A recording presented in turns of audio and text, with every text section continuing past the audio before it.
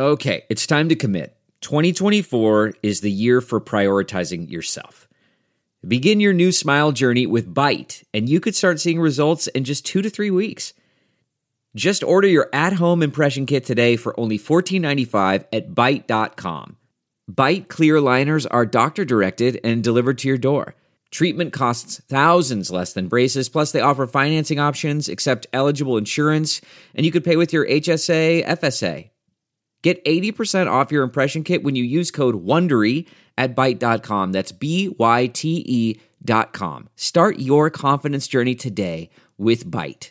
Delve into the shadows of the mind with Sleeping Dogs, a gripping murder mystery starring Academy Award winner Russell Crowe. Now available on digital. Crowe portrays an ex-homicide detective unraveling a brutal murder he can't recall. Uncovering secrets from his past, he learns a chilling truth. It's best to let sleeping dogs lie. Visit sleepingdogsmovie.com/Wondery to watch Sleeping Dogs, now on digital. That's sleepingdogsmovie.com/Wondery. What is up, Gypsy Gang? We are back for another episode of the Gypsy Tales podcast, and I'm super excited to bring you guys this one with Mike Sleater. Sleater is one of my favorite guests. If you haven't heard him on the podcast before, we had him on a couple of years ago. He was a KTM test rider for a really long time, and he was pretty much the main test rider on the KTM 350 project. So he has a wealth of knowledge and a wealth of experience in the industry. And in terms of doing a 3-hour podcast, nobody passes the time as quickly as Mike Sleater does. Today we are brought to you by the Answer 2021 range. You would have seen this being worn on the backs of guys like Tyler Bowers, Alex Martin, Freddie Noren, Jimmy Dakotas, Ryan Villapoto, Nick Way, and of course, Mike Sleater himself. That new range has dropped in Australia and it looks absolutely incredible. The guys at Answer have really nailed it in 2021 with their AR3 helmets, and in terms of price point, it comes in at an entry-level helmet, but when you dig a little bit deeper into the features of this helmet, you'll see that it really is punching above its weight. It meets both the ECE 22 safety standards as well as the DOT standard. It has 3 sizes to get that precise fit, and it also features that MIPS multi-directional impact system. It is well worth a look. You will see the 2021 gear on the backs of guys like Jesse Dobson and Aaron Tanti here in Australia as well. That gear is available in Australia now, so head to your local dealer or online retailer now. We're also brought to you by the guys at 100% MX and their brand new Gen 2 goggles. Today, I'm going to be talking about that Racecraft 2, and man, this thing looks insane. I've worn the original set of these goggles, and I was super impressed. I actually stole a pair out of Jackson's gear bag. They're really, really solid goggles, and that's why you're seeing guys all over the world run 100%. The Gen 2 features a 17.5% larger vertical field of view, improved nose fitment, dual injected, wider outrigger system, and it supports triple post tear-offs with a plush thermoform triple layer face foam to soak up that Aussie summer sweat. Also has a 45mm wide silicone coated strap for maximum grip. These things are legit, and it is why so many top pros all around the world choose to run 100%. We are also brought to you by the guys at MX Store, and if you type in 2021 Answer onto that MX Store search tab, you will see that they have all of this gear in stock. You can head to mxstore.com.au. If you are a local to the Gold Coast, you can head in store, check out their epic new showroom, and if not, order before 3 p.m. and you will qualify for same day shipping. We're also brought to you by the guys at Dry Times. Sammy and his crew have absolutely smashed this one out of the park. There has been no new innovation in the towel game in, well, forever. So Sammy has taken it upon himself to revolutionize the towel game, and you can check it all out at drytimes.com. And if you want to be one of the first people to buy one of these incredible new towels, you can use the code GYPSYGANG and get 15% off at checkout. We're also brought to you by the guys at Fist and Dixon. As always, Fist has just got new stock. Dixon is always pumping out stock. And if you use the code Gypsy Gang, it is going to get you 15% off at both of those web stores. Also, the guys at Rival Inc. are doing an insane giveaway when they hit 100,000 followers on Instagram. Also, the guys at Rival Inc. are doing an absolutely insane giveaway when they hit 100K on Instagram. The Mad Dogs are giving away a brand new CRF 110. Thing is insane. Unfortunately, I do not qualify for this giveaway, but I would love for one of the Gypsy Gang to win this thing. You can enter by heading to rivalinkdesignco.com, and while you're there, pick up a set of them dope-ass Gypsy Tales graphics. We're also brought to you by the guys at Maxxis. Sleater and I talk about the new Maxxis tires in this podcast. Really interesting to hear from him. I didn't know that he was actually working with those guys and kind of had a bit of a part to play in some of these tires. So pretty cool to hear his thoughts. We're also brought to you by the guys at Motorex Oils and Cricks Tweed, crickstweed.com.au if you are in the market for a new or used car. That's it from me. Thank you so much to everybody that listens. Shoot me a DM on Instagram at Gypsy Tales Podcast. Let me know what you thought of this episode. And yeah, good times. Thank you, everybody. Enjoy chapter 123 with Mike Sleater. Gypsy. Gang and they come and get gypsy. Gang and they come and get gypsy. Gang. I'm at a gypsy gang. I'm at a gypsy. Gypsy. Gang and they come and get gypsy. Gang and they come and get gypsy. Gang. I'm at a gypsy gang. I'm at a gypsy. The Maxxis tyre for me, overall, is one of the best tyres, if not the best tyre I've ever ridden on. All right, we're on. All right, Mike Sleater joins us via a FaceTime call, but the man himself, he's got the mic set up, he's got the whiteboard, he's making moves. I'm excited to have you on, bro. Yeah, man, it's been a long time. I think a couple of years. I think since the last time we spoke as over here for Christmas, and now we're a world apart, separated by a scamdemic. Yeah, dude, and you have no president as well, which is got to be a little bit weird. Yeah, it's very strange times over here. Yeah, no, it's crazy. I just try to keep my head down and worry about this weekend's Vet World Championship. Oh, is that this weekend? Yeah, man, it's practices today, and then like open practice. I rode there Tuesday a little bit. I rode the 2021 Honda for swap on Tuesday. Did some media stuff for that, and then so I brushed up a little bit on the track. I spent so many laps around that place, I'm not really concerned. And then racing Saturday and Sunday. So it's supposed to drizzle a little bit. It hasn't rained for like 6 months, but it's supposed to rain on race day, so it should be pretty fun. Dude, that's on. I don't know if you've been following like all the dumbass shit that Sam and I have been doing. But yes, we're sort of, we've coined this new thing called semi-pro, and because essentially like we ain't pro, but fuck, we make a living off dirt bikes, you know. So I'm like, we're kind of semi-pro up in this bitch. So we got a couple we got a couple of ideas for things that we're gonna do, and man, when like you were there with Azza the first year that he did the Vet Worlds, yeah, and then the next year I was there with him and he ended up winning. And dude, I was just like so inspired. I wasn't even riding at that point, but I was like so inspired to like go and have a crack at that. So I think me and Sammy are gonna do the Vet Worlds at some point, bro. Hopefully next year.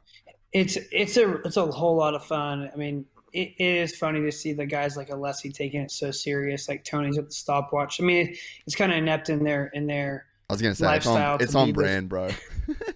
Yeah, that's just, they keep it consistent. They're out there Tuesday doing lap times and tuning ECUs for like a Vet Worlds race. But I won't lie, like when I raced Coppins, I was in the best form and part of my life when I raced him. So it's just the season of life. Like when you get into your 30s, now I'll race a 30 and 40 pro. I'm 40 now, and oh damn, I'm old as shit. So going into that, like it's a different season. I'm not that concerned, as you can tell. I literally bought there's a 30 Pro 125 class on Saturday, and I bought a bike 2 days ago. I bought it yesterday. I'm building it tonight and tomorrow. I'm going to race it Saturday. That's the move. Yeah. So I'll race the 450 as well. But no, it's just a rad, like, it's a lot more culture, kind of like a day in the dirt, but racing, like more, there's beers afterwards, maybe even between motos, depending on what your style is. Dude, I've been pushing for the whole 30 plus thing to happen here in Australia, and we finally made it happen. We did a race about a month ago. It was actually fucking unbelievable too, to be honest. Like, we had such a fun crew of dudes on the start line, and I think there was 16 of us. We only kind of made the class like a couple weeks before, but I'm hoping that is enough for some of the other clubs and that to actually get guys off the couch. Because I mean, I just don't, I've said it on here a bunch of times, I guess I don't need to go too deep into it, but it's like, I don't want to race with cunts that still think they can be fast. And it's like, even if you are fast at 30, if you're racing 30 plus, that like you still got a job on Monday. And it's like, I want to be able to go to work. I don't want to get cleaned up. It's interesting you say that. When I raced the 30 Pro class for the first time, so that had been 10 years ago, unfortunately, Doug Dubach was like mid-40s, and he cleaned me out so bad. Like the first lap down Mount St. Helens, and I'm like, I came in super fired up. I'm like, what the fuck are you doing, man? This is the vet class, not the schoolboy class. But these guys come to play, right? Like they know their body, they know their equipment, they're pretty dialed in their 30s. When you're early 30s, you either like kind of still having a lot of fun, or you have new kids, so you're kind of got like a lot of things going up. But when you get into your late 30s, your life's kind of figured out, and maybe you have a little more selfish time to kind of go to ride days on weeknights and whatnot. But no, I think I just realized that yesterday, actually, from a friend of mine, that you guys didn't even have a 30 Pro class. It was 35 Pro. So that's a big gap between racing Pro and then, 12 years later, essentially, if you race Pro, or 15 years later to be able to race for fun at a higher level. That's a big gap. Well, like my thinking is like, I'm 32, so I'm on the lower end of it, right? And I think 2008 was the last time I sat on a start gate, like behind a start gate for a motocross race. Like, I've done day in the dirt and all that shit, but there's no start gate there. So 2008, bro. So that's like somebody that loves the sport. Like, I love the fucking sport of motocross, but I don't do it because I just felt like that wasn't a home for me. Like, I don't want to go race fucking Clubman Open. Like, that's like the kill zone, bro. You know what I mean? That's I get you, man. Like, we're in the same season, right? Like, 2-stroke world championships were a couple of weeks ago, or a month ago, and I'm 40, but I'm still fast enough to get some guys away, and I'm in the mix in the top 5, and I'm like, guys, just leave me alone. Like, I just want to race, But like Josh Grant, JG's killing dudes in front of me and smashing pipes, and it's just a different. It's just like the history repeats itself all over again when you're old as crap with gray hair, But it's I'd like to hear that you and the boys got a 30 class going over there, because it's definitely it brings a good life. You usually in your 30s you're more. You have more of a foundation. You have some money to buy the bike you want, like when you're in your 20s, you're squirrely. You kind of lose that tangible support from your family. So it's cool. That's good.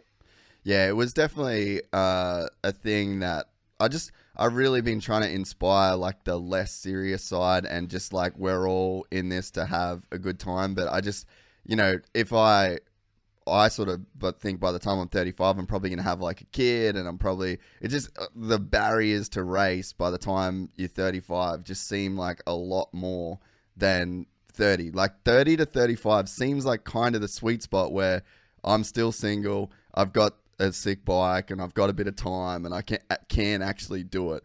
And you're right, like in your 20s, you're like scraping together to try and fucking keep the dream alive. But it's like, I'm living the dream. Let me just enjoy it for a bit now. Give me 5 years to enjoy this shit. But then when like you said, you have kids, when you have kids and they're old enough to sit on your bike on the starting line, and, having my wife by my side, and like, we go racing with me as a family. My oldest son races now. He races 65s, and we go as a family, whether I'm racing or he's racing, and it's all for fun because I'm not like necessarily working for the industry anymore, and I'm doing something different. So I buy my bikes, and I get to have a lot more. I can be who I am, who I am as a person, not have to wear like a company hat per se when I'm on the starting line. So it's cool to have your family and have your kids and, you know, your trophy wife with the umbrella around you. It's a lot more fun, I think, to be honest. You've made it, bro. That's just, you've made it. You've completed the life cycle in moto. Yeah, it's been crazy. It's been crazy, but I'm not done yet. I don't know. I love it, man. I love moto. It's what made me who I am. And it's given me my family. I'll never turn my back on the sport. That's for sure. Yeah, man, I think we've been sort of honestly channeling some similar vibes over here. Like, I think that the podcast is what's really given me like new life in moto, you know? Like, I just looked at it as to me, it was just a business, you know? Like, I got to America in 2010, and it's like, that's 10 years ago, man. And it's just been this fucking grind until I left of just like, I just want to extract fucking blood out the stone, you know what I mean? But now it's like, I'm just kind of appreciating the stone itself. Yeah. No, I could understand that. You were over here, like, you and your crew worked so hard, so many, like, you really never stopped working when you guys were here. It was when you woke up to went to sleep, you always had to be on. And that's tough to sustain, right? I mean, you have friends that still do that. I do as well. And it's just a tough way to sustain it and not learn to love it. Yeah, and I think that if you're not appreciating it while you're doing it too, like I didn't even fucking ride while I was in America. And I was around like all the best bikes, all the best guys, the best track. Like, it wasn't even in my mind. And now I'm just like, fuck, I kind of blew that part of it. Yeah, but at least you get your second chance, right? And in your home country as well. Yeah, hey, and fucking, it's a lot easier to crash in Australia than it is to crash in America. I can tell you that. Yeah. I can't. Oh man. Oh, I hope I don't find that out soon. How are you, like, your body? Because I had a crash in July that I'm still like, literally, I'm just not back from, and you had that massive one. So what was it like coming back from that injury? I think it was when you first came on the podcast, you were still sort of dealing with it. How long did it take you to get back from that? That was almost like right in Zach's Open, like 2 years ago. Yeah. So I got hurt in November, and my first race back was in moto was June, Mammoth, and I remember racing, and it took me a long time. Like, it was pretty soon it was a quick recovery for what happened.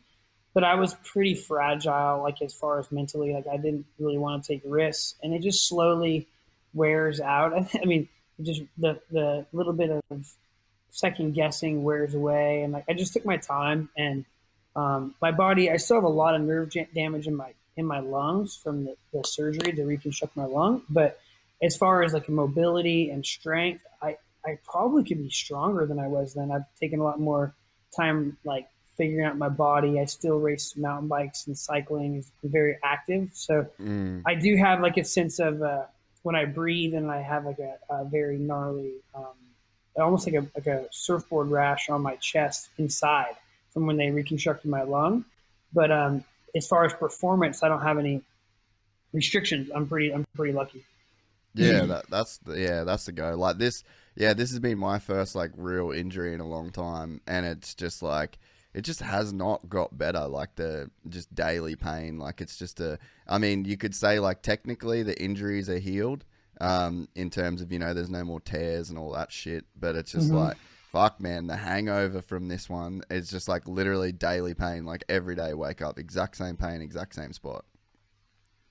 Yeah, I mean, that's tough to get over, especially when you're riding and loading up. And it's riding guards so many injuries. You get your knee braces, your boots, you got all these things. So like, it's almost sometimes easier to ride than it is to like just to get out of bed, which is crazy to think, right?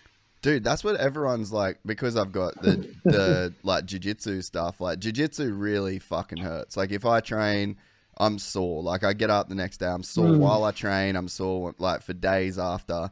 And then all the boys are like, oh, I can't believe you're still riding moto. I'm like, dude, moto doesn't hurt me unless I fucking crash or whatever then. But like to actually ride itself, like I feel better riding than I do kind of anything else, you know? Absolutely. Yeah. It's a blessing and a curse because sometimes you don't take the right time to get the mobility back, get the stretching, get all those things that are important, you know, to sustaining it. Like moto's so one dimensional, like you're very locked your in. Shoulders, you're locked in, right. And whatnot. But I think it's really important to do your stretching and you know, a lot of guys train on bicycles like myself and it's a hobby as well. Right? I don't train per se for moto. I like to ride my bicycles.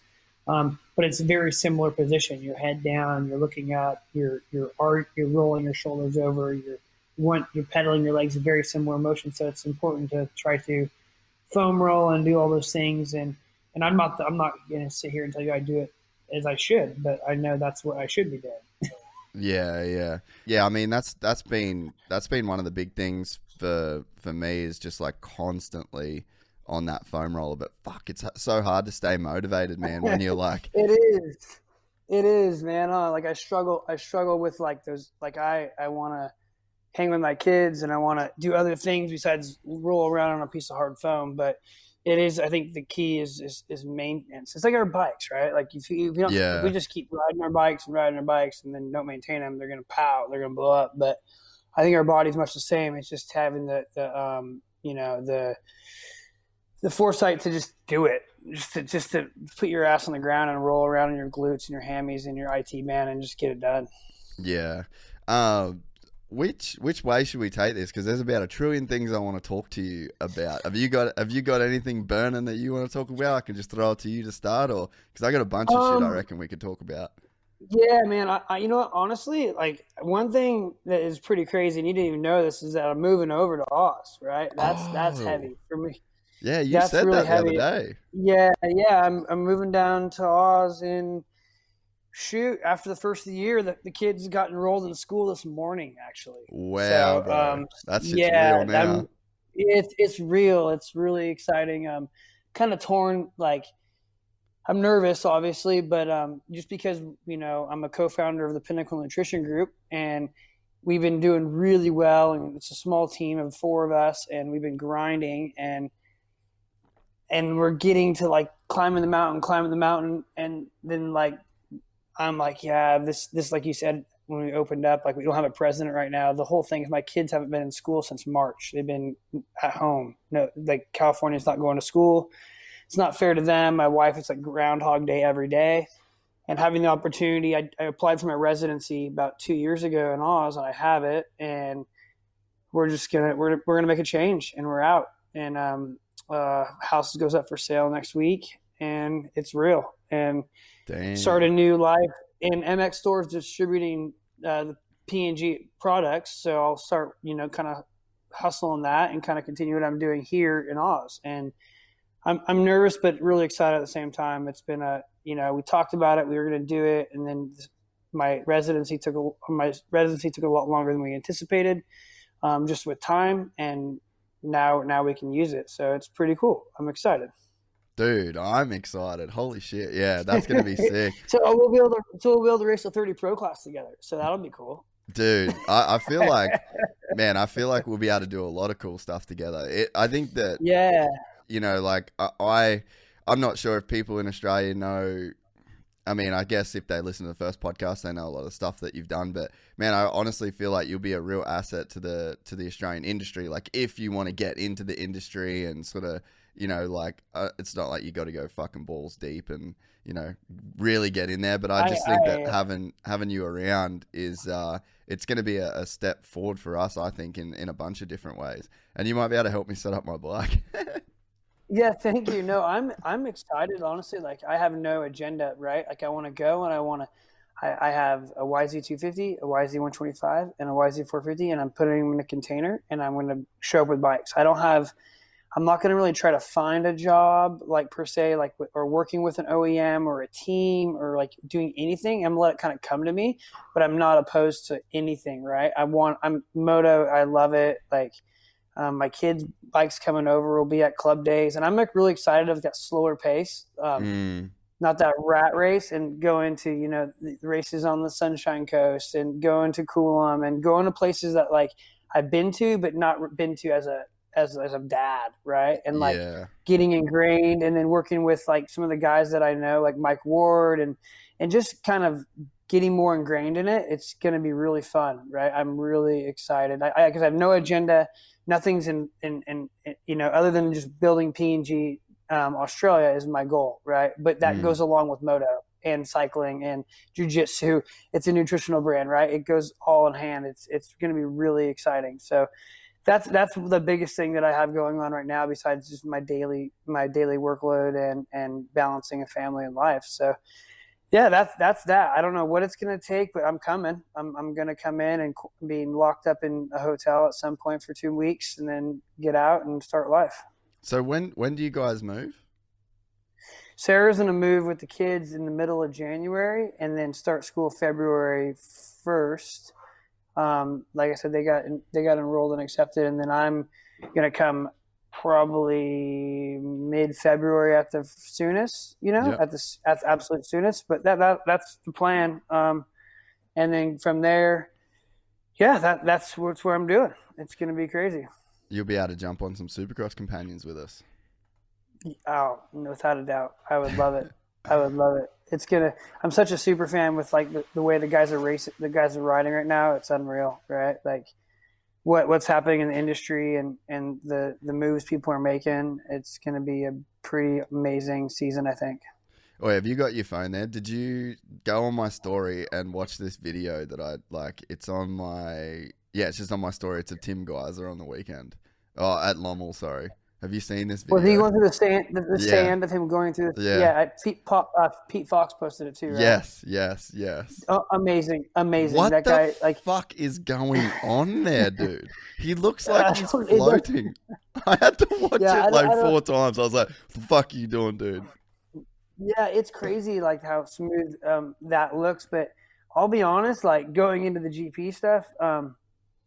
What's interesting watching the GP is how much those guys crash. I know how tricky those tracks are in Europe, and they're hard and they're more dynamic than US. They're kind of a little more dynamic, I think, than the typical Australian track. But at the same, but they are sketchy. But the guys crash all the time. I figure, like, I mean, Geyser crashes every weekend gnarly, and he still wins the title, right? And it's like if you can't do that in America, like you have to be way more calculated. So I don't know what to take from it, but those guys just are not scared to just put themselves on the ground, you know, every weekend. You know, it's wild. Well, let's start then with the America versus Euro debate, because I honestly fucking love the AMA motocross. I've been to all those tracks. I love those tracks. I absolutely love the riders. I know pretty much everybody on the start line. I got a lot of people to cheer for.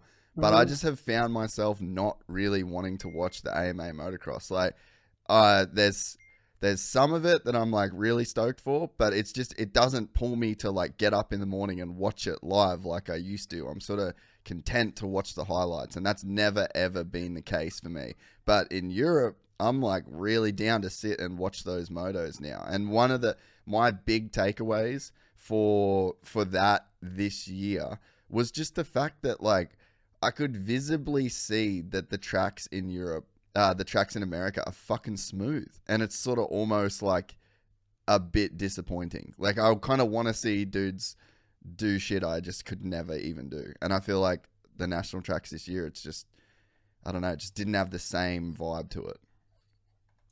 Yeah, I mean, well, let's start off with they had how many rounds at Loretta Lynn's, which is an 85 track, super mini track.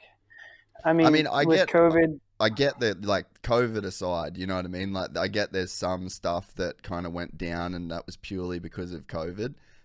So, like, that aside, but just in terms of, yeah, just the tracks themselves, it just seemed like every race was just this super highway, you know? Yeah, it was definitely, I think Paula actually shaped up pretty good, I'll be honest. Like, Paula was quite dynamic because you had like the dirt and the sand, like the west side of the track, then towards the top you had actually rocks and some chuckles. Yeah. But they do cater to the rider, where I think the GP tracks cater to the promoter. They build the track for what they want. They don't really care, right? It's like, this is what the track is. This is what you're going to race. And they actually get a lot more time on the track. Maybe that's what it is. I think the GP riders do a lot more laps before the actual motos. So I think that could be a contributor in why the GP tracks are so much rougher. I think the depth within, like, there's a few standouts too in America where, like, Europe, there's about 5 guys that were a little bit closer than, just say, 2, right? Yeah. So, and I don't know, it just, I'm not impressed with. I'm impressed with the willingness to crash by the Europeans and their speed, but I'm not impressed with their racecraft. Their racecraft's garbage, in my opinion. They crash all the time. They're extremely injured. Like, to say Jeffrey Hurlings is one of the best ever is false, in my opinion. He's not. He doesn't finish. He hardly finishes series. He'll miss 3 rounds. If you miss 3 rounds in the States, you're not winning the title. In my opinion, right? I mean, that's pretty. I'd say that's pretty fair to say. He is fast, but he's not maybe the fastest, like, in the world in motocross, but he's not the best, right? He's not the best. I think, Ricky Carmichael's the best ever. He's the fastest and most consistent. But Hurlings and these guys, I mean, they're missing races after race because their tracks are more demanding. I'll give them that. They're rougher, they're nastier, they're tougher. So, I mean, but they're willing to go the speed that maybe our guys don't. And then take into consideration that, our guys are racing 16, 17, 18 rounds of Supercross before that. And then they have their deals done in Vegas before, and they maybe cruise through that. I'm not saying they do, but it just seems like that could be a reason why. Yeah, the Hurlings thing's interesting, man, because I think that if you look at just pure speed on, like, the gnarliest tracks in motocross, I don't think there's a guy that beats Hurlings if it's just like a straight up sort of, if that's like the metric. But you're right, man. Like, Tim Geiser's won as many world championships as Jeffrey Hurlings, and no one's throwing around Tim Geiser as the best ever in motocross, right? Like, Hurlings, I agree. Hurlings could be a 10-time world champion if he didn't hit the deck in 6 of those world championships and put himself out. Yeah, I mean, was it 2 years ago he raced with, like, a broken femur right away? I mean, he's a tough son of a bitch, but he doesn't.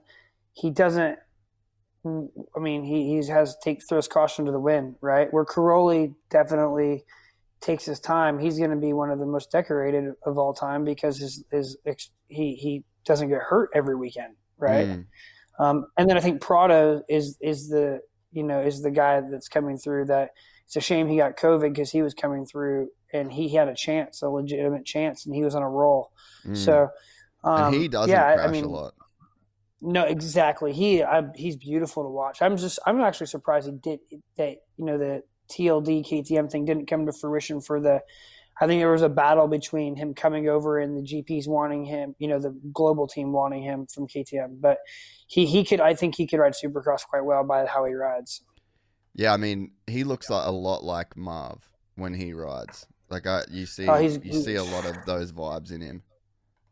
Yeah, he's so efficient on the bike and smooth, and he rides so well. I mean, he's who, if you want to model yourself how to ride, I mean, he's probably $140, $130 on a fire breathing dragon.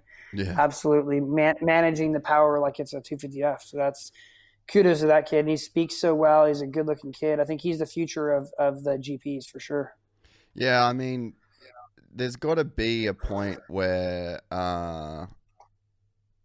like, the GPs have to be able to retain superstars. You know what I mean? Like, you kind of can't just have the US be like this golden sort of allure, and anybody that wants to be anybody wants to go to the US. And I think that's probably, if we look at what Hurlings has done for the sport in Europe, I think that's probably one of his biggest contributing factors, is the fact that he actually decided to stay, and that was never like a thing, because imagine, like, if Ferrandis stayed, Marvin stayed, like, and then you chuck those 2 dudes in there with Hurlings, Prado, like, Ferrandis in the 450 class of the MXGPs, man, that's a fucking scary dude too. I completely agree. I think Ferrandis, if he was able to do what he's doing here on a 450, he'd almost be untouchable because his consistency is racecraft. But then you go and like we talked about before are those tracks, the room for air is like so small. They're harder based or sandier. It's not really, you don't get a red bud in Europe, right? Like you just don't get a red bud or some loamy soil. It's either hard packed with stones or sand that just never go bottom, it's but I mean, you look at like there's how many in the top 10, I'm looking at points now, top 10 riders in the MXGP class, right? But it's only 25 guys, right? Like, so there's the depth is in the overall classification small, but the guys that can win is quite is quite big. But like you said, Geyser eats it big crashes each weekend, right? And he still comes back to go 4-1, where I don't think anymore in the States you can have a big crash and get 4-1. I don't think you can. I don't think it's possible. Yeah, no, I'd agree with that. And what do you think about the tracks then? Because I think that, like, for me, every single track in America is prepped the exact same. The same bumps form, the same ruts form, the same everything. And again, I'm the biggest fan of these tracks. Like, when you are at Redbud, it's like, fuck off. This is bullshit. When you're at Budds Creek, it's just bullshit. And it's just the appreciation and the wow factor of just how incredible these circuits are is so obvious to you. So it's like, I'm not saying anything bad about the facilities and the track. I think they are the best in the world. But I just think that they're getting prepped the exact same. And it's like each week, it's like copy, paste, copy, paste, copy, paste. We're at a different place, but nothing looks different anymore to me. I would agree, except this year the Redbud 1 was super hard based. Like it was very hard based and choppy. They didn't do that typical big rip with the sawdust that you're familiar with. If you go back to look at where J Mart took out Hunter, right? Was it who took out who before the leaps? No, it was Shimoda. Masterpool took out Jet in that turn, right? He fell in front of them. The track didn't develop as deep, and the base of the track was extremely hard. Where like you have destinations, they ripped it deep, and it was so nasty and loamy. So that track was typically harder based than normal. And even the Millville track was a harder base. Yeah, that but was. They got it looked like, but to your point, it was narrow where Tickle went over the bars, that little triple up the hill. Holy crap, dude, right? Like not little, but that's stupid. You don't need to have that stuff there. I mean, when I say stupid, it wasn't a dangerous jump per se. It was just like, it's not needed. You could have some rollers up there and not have a jump, right? So I think that what they do is, to your point, is like, I think in GPs, they have a track makes their own track. And then in America, they had, I think Shane Schaefer did Millville and Shane Schaefer did a couple other tracks. So you have a style, right? They hire a guy and they have a style, and that's what they do. They try to accommodate so many things in one. And I think you've seen it. It's like, it's a stereotypical mulch and rip and water and deep soil in the start. And then if it's hard, add some sand. Exactly. I mean, Loretta Lynn's is almost half a sand track now. Yeah. Right. That's not like how it used to be. And I think the sand becomes of a less maintenance thing, right? It can just develop and it gets rough, but I think that's what they try to do. And I don't know, it's a very interesting dynamic from you, like seeing it and me seeing it and then talking about it. I do see that what you're saying. I think the tracks that we did miss this year was like the Unadillas, right? Like those natural tracks. Unadillas, Southwick's not the same Southwick it's ever been, but it's still more of a natural track. But it'd be nice to implement. Hangtown's usually nasty, right? Hangtown usually is pretty nasty, but that wasn't. I hate that place. That track. As soon as you said that, I was like, yeah, that's your joint, right? You love that shit, especially on a 125. Yeah. Honestly, the track's cool. I just suck there. That's the bottom line. Like, I think it just sucks. So Hangtown's probably the best track on the circuit to watch, though. From a fan. I agree. I agree with you. It's like it's a pretty big facility, but you can see it on either side of the hill and see everything. Yeah. Right. No, I missed Hangtown this year as far as like watching and spectating. And like I said, I'm not dogging the track. I suck there, but it's a tough track to win on. So hell, keep it rolling. You know, I mean, Glen Helen, it sucks that MX Sports and Glen Helen can't kind of come to an agreement, because that is the staple of American motocross, in my opinion. But I mean, whatever. Paula's risen up and taken the reins, and they've done a good job for what they have. You know, I think it's only going to get better if they continue to do it, but it still can't be Glen Helen. Yeah, I'd agree with that. Yeah, like I feel like Glen Helen, Redbud, Unadilla, like there's some iconic shit that literally everybody that rides motocross on planet Earth knows about those tracks. Whether you're right now just in the YouTube age and watching like edits online, or you're my dad's age and you've got MXA mags in the fucking 70s and 80s. You know what I mean? Like, that's how iconic they are. It's sort of, you kind of have to go there. I agree. And having Washougal this year as well, like having the dark clay, the shadows. But they did, to your point, bring in a lot of sand. They brought a lot of sand in that one section where there's no sand in that area, right? So they do try to do some stuff that's like not characteristic to like the home soil. Yeah, and I think that, you know, let's just look at all the tracks that you just mentioned. So you just mentioned Glen Helen, super unique. Washougal, super unique. Unadilla, super unique. So, like, they're the tracks that you just... And to the point with Hangtown as well, is I think that Hangtown changes every year to year. Like, you never get the same Hangtown. There's something about that dirt there that no matter how you prep it, you really don't know how it's going to form up. And I think that I agree. It's quite unique in that sense. And I think you could prep Hangtown the same way 10 years in a row and get 10 different tracks or 8 different tracks. And a lot of that has to do with the weather up there, because it could be like 120 degrees Fahrenheit, or it could be raining, right? We've seen it both ways. So it's like, I think whatever the weather does early, if it's a dry spring, then you're going to get a very different soil than if you had like a wetter spring up north in Northern California. So yeah, it's I think, and as you're saying this, you're mentioning these tracks, and this is no dig at MX Sports, because if it wasn't for MX Sports, we wouldn't have had Outdoor Nationals.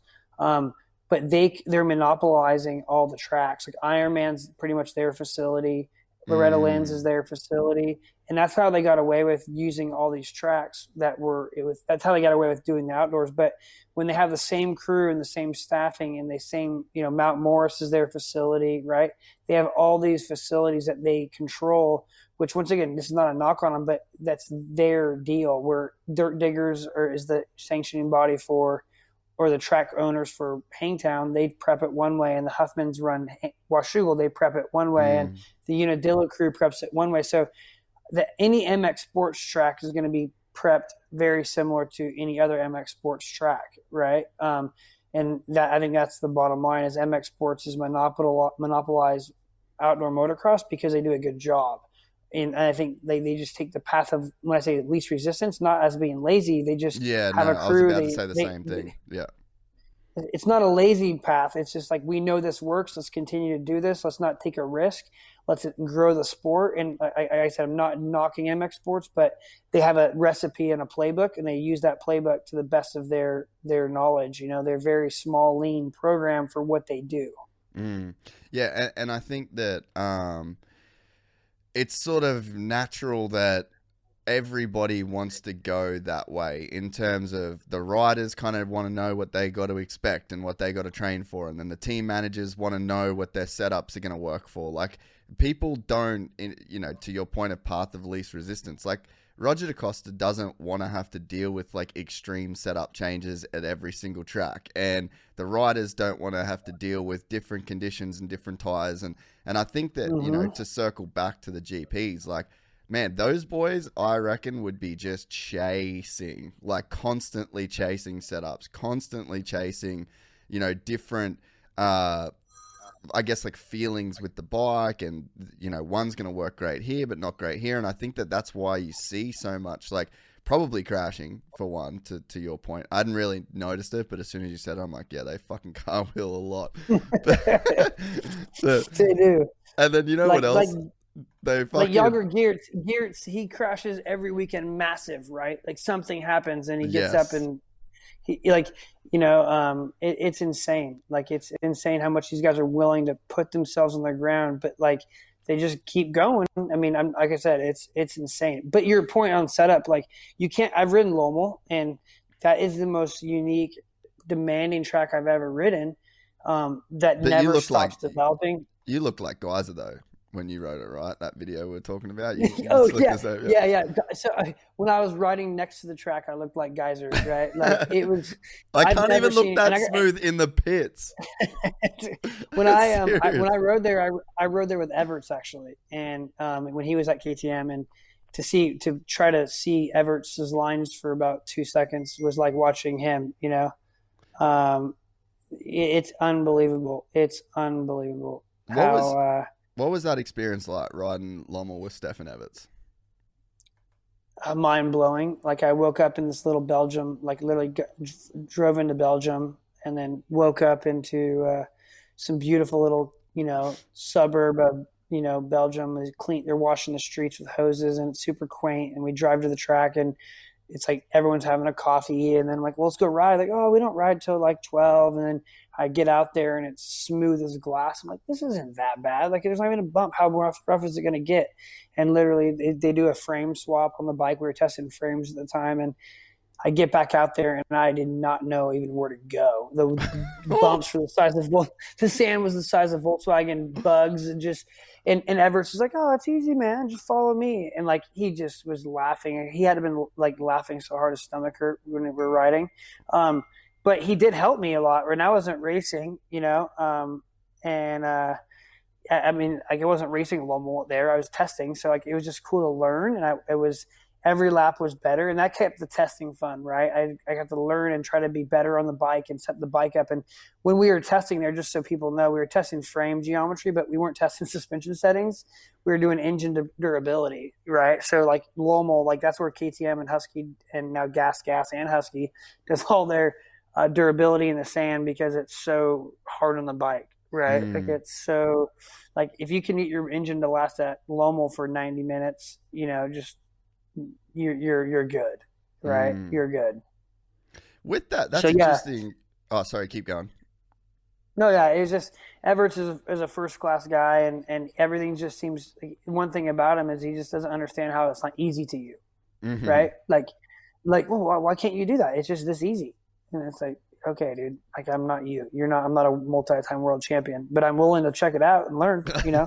And that's where he was cool. Like, if you showed effort and you showed willingness to listen to him, because he is one of the greatest of all times, I feel is you just listen and learn and try. He was really receptive to helping, and that's why he was so influential at KTM. Did you pick up a lot, like technically, in terms of your riding through those sessions with him, or? Not real. I'll be honest, not really, because I was so overwhelming. Like I was holding my breath, managing the track, and like taking it in, and also working on a bike that I knew I wasn't ever going to really ride or race those kind of tracks, right? I was there for work and just the experience was in itself enough, right? Like if there ever came to a track with big jumps, I'd always jump him first with him, right? When we were doing photo shoots for like magazine, for the brochures and whatnot, I'd always have to jump him first because I rode Supercross, and his best finish was better than mine in Supercross, but he said he sucks, right? Because he only did it a couple times. But yeah, it's interesting. One funny story about Everts is we were in Belgium at a track, and it was a really tight clay, hard packed track. And it was a club day, practice, open day, and we were testing, and he had a crash coming down a straightaway and broke his wrist and was out cold. And literally there was probably like 250, 300 riders there on a club day, packed. And you could hear a pin drop when Stefan was on the ground. Like it was like God had crashed, right? And dude, I bet he was in a bad way. His wrist was dislocated and broken, and it was crazy. Like that he stopped riding pretty much a lot after that. Like he doesn't ride very much. It was a pretty big injury on his wrist, but to see him crash, and he's so smooth, and it was really mind blowing to see a guy of that stature and that influential in the global market just laying on the ground, and in the public just like shocked, like numb, right? It was crazy. Yeah, that would have been a hectic experience. It was crazy. What when you're testing frames and stuff, what are they like bolting in a whole new frame, or is there other shit that they're doing that can just like change the geometry of the frame itself? Great question. There's two things they do. There is a frame that actually looks like a that has you can bolt races. It's a huge head tube, and they can adjust the distance from the gas cap to like the top tube length out, right? And they could have these big, huge spacers, and that was just for like to get geometry. But then when we were testing like frame bend, different pieces and different materials and different widths, they would do a whole frame, and they got it down. They could do a whole frame change in 45 minutes if they started with the foot pegs in. Like all the frames had foot pegs, cotter keys in, and like little like the hoses in line. And they'd take everything out, and they'd have a bike from on the stand to framed and back running in 45 minutes. Yeah, that's insane, dude. Yeah, that was pretty cool. Like that was a cool experience to see how that would all work out. So with I wanted to talk to you about some testing stuff. So I just got a 350. Shout out to my boy Slater. Best bike ever. Yeah, I totally. I don't ride one. I don't ride one right now, but it's arguably one of the best bikes ever. I agree. It's like hard to beat it. So 2020, if you're listening to this podcast and you've got a 2020 KTM 350, what are the advice from the god of the 350, Mike Slater? What do you do to the stock bike, and then what do you do to take the stock bike that bit further? I would say like the air fork is hated because of how Cowie messed their air fork up. I don't think the air fork's that bad personally, I think it's good. I would run like from like the average guy's weight, say like in pounds, like 150 to 170. I'd run like 10.6 bar because it heats up to 0.2 bar. So in pounds, let me check. Because I've gone a whack to what most people think, but it was I rode with Wade Hunter the other day, and then he rode my bike, and he was saying that like I was having to like really force myself over the front of the bike, like in deep ruts and stuff like that, and I felt like I was like pulling myself over the front. And yeah, so you would want to run 147 pounds. I'm sorry, let me see. I think you'd want to run 153 psi. Yeah, see, that feels way too hard to me, dude. And it just feels like it doesn't set down. So I put the forks like three notches through the through the clamps. You're like invisible 3. So there's 2 lines, then you go like invisible 3. Yeah. Yep. Yeah. Yeah. And then probably run 10.4. Like, so you'd run, what are you running for pressure? 120. 120? Let me see. Let me do the math. So like 10.4 would be. But see, we don't have Glen Helen. We don't have really big bumps and shit. Well, that's so KTMs are extremely sensitive on balance, right? Like if you have the balance right and turning and whatnot. So my partner in P&G, Chad, we just did KYB internals on his KTM, and man, that is bitching. Enzo did that over here.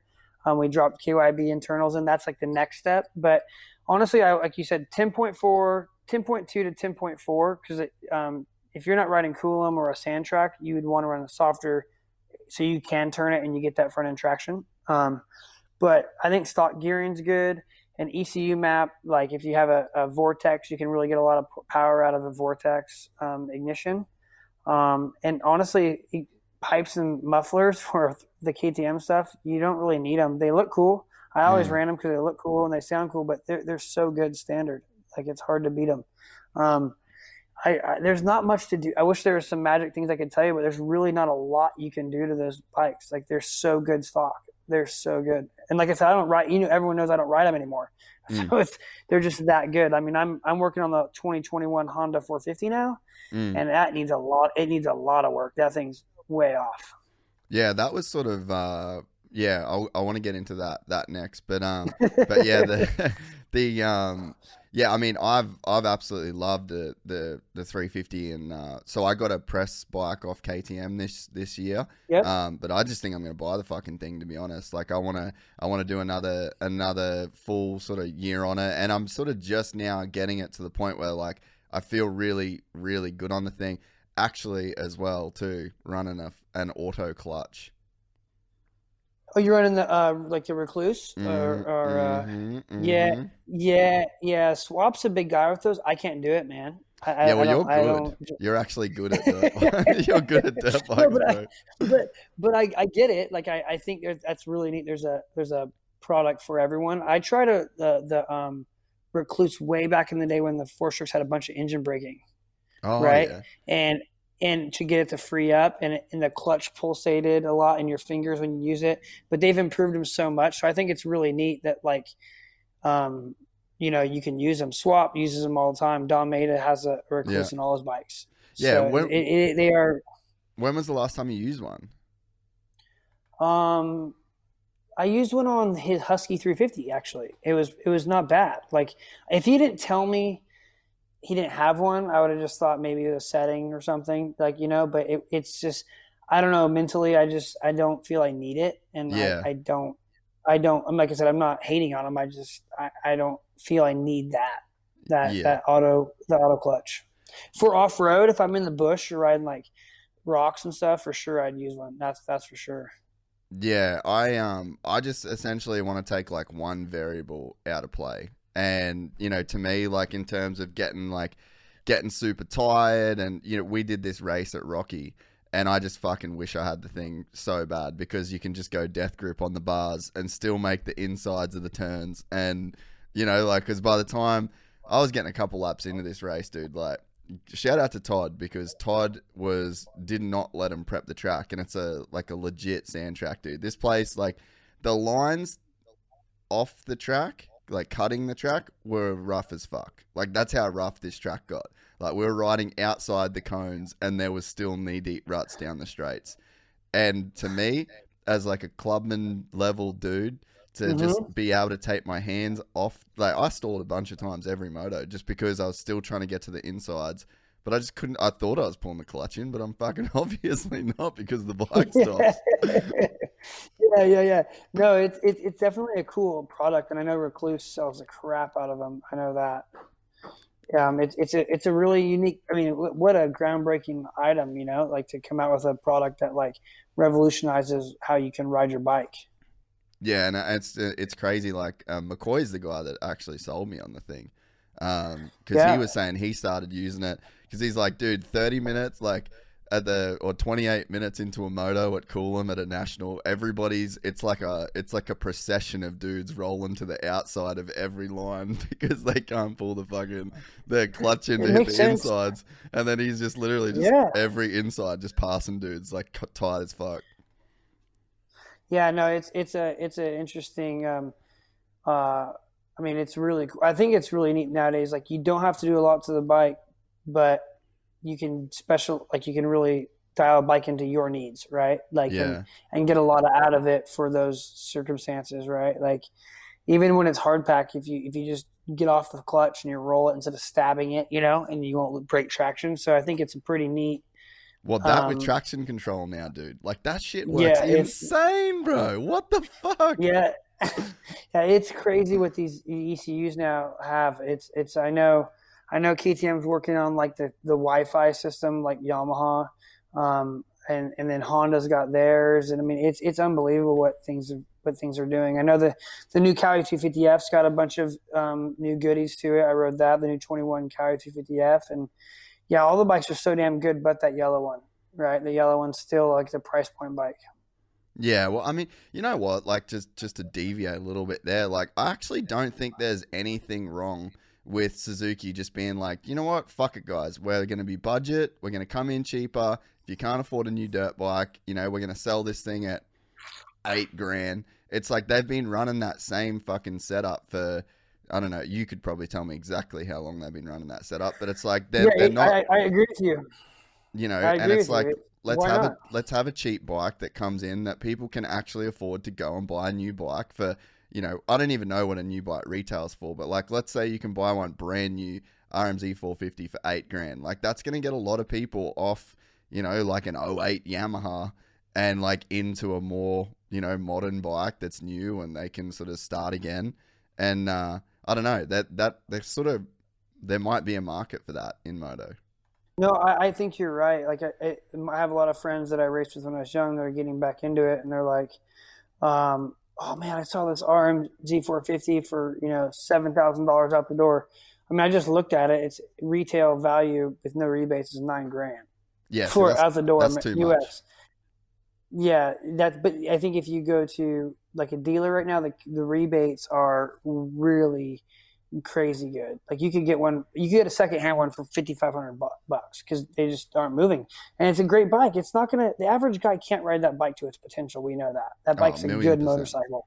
Yeah, it's a great motorcycle. Not even good. It's a great motorcycle. It's just, I think I blame KTM for the acceleration of technology and everyone having to keep up, and the market bears the price of the bike, right? The OEMs don't bear the price of the bike. The market bears the price of units. And when you are monopolizing the market like KTM, Gas, Husqvarna, that KTM group is, they're bearing the price with technology. If people didn't think that bike was worth $12,000, they wouldn't buy it. They'd buy the Cowie. Well, no, they're buying it, right? So then the Cowie has to invest in their bikes. Now they have hydraulic clutch that costs more. They have a spring plate, high pressure spring plate clutch like the KTM. So they're reinvesting into their R&D programs. Yamaha has a Bluetooth EFI or ECU system, and everyone's investing, so it's driving the price up. But at the same time, we look at e-bikes, and in that same note, bicycles are just as much, if not more, than motorcycles. So you really have to take that all into account of what's happening. And during the state of COVID, like there's no, as you know, in Australia, there's no motorcycles available. Everyone's purchased them. The 2-strokes are worth triple what they should be. It's a weird time for the market. Yeah, no, it's been crazy to watch how everything's played out this year, especially. But man, that's interesting. Like, I hadn't really thought about KTM being, the reason why we've seen this big push of, because the bikes, like, this has been my first new bike that I've, I'm trying to remember when I would have had a new bike, man. Like, it probably would have been, yeah, like, honestly, I can't even tell you. But they're just so incredibly good, man. And, like, especially, to think that I can jump on that 350 and put it in traction control. And I mean, I know that thing saved me a couple times. Like, have you had that? Well, you've obviously had that feeling where like this, the split second before you crash, you're like, at this point, Sleater knew he fucked up. And like, I'm I'm like waiting to crash as a result of me fucking up. And then that traction control kicks in. And then it's like, I'm not on the ground. And I'm like, dude, I know for sure I should have just crashed. Yeah. I think, the biggest thing with the KTM is that steel frame. It's not as comfortable as like a Yamaha or a Cowie within the chassis, but it as far as like if you land on slap down or hard landing, the aluminum absorbs energy better. But the safety of the chromoly, you can tell where your wheels are. You can understand, like, that's why they perform so much better, like track to track in Europe, because you felt this back in the day, those crashes back in the day on like your aluminum frame bikes where you like, I don't know why I just crashed. Like it just high-sided me out of nowhere. And that's the energy coming through the chassis, and it winds up and it kind of explodes, where like the chromoly does not do that.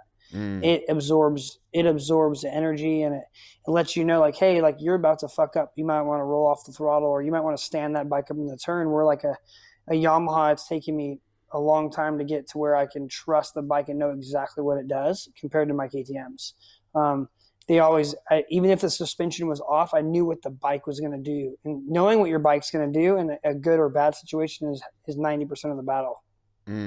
Well, it's interesting, man. Like we sort of were just talking about the Suzukis there a second ago, and Charlie Costanzo got given a 2020 Suzuki, or 2019, the fucking same thing. And he did the suspension on that thing. We weigh about the same, and he gave it to me to ride for the day.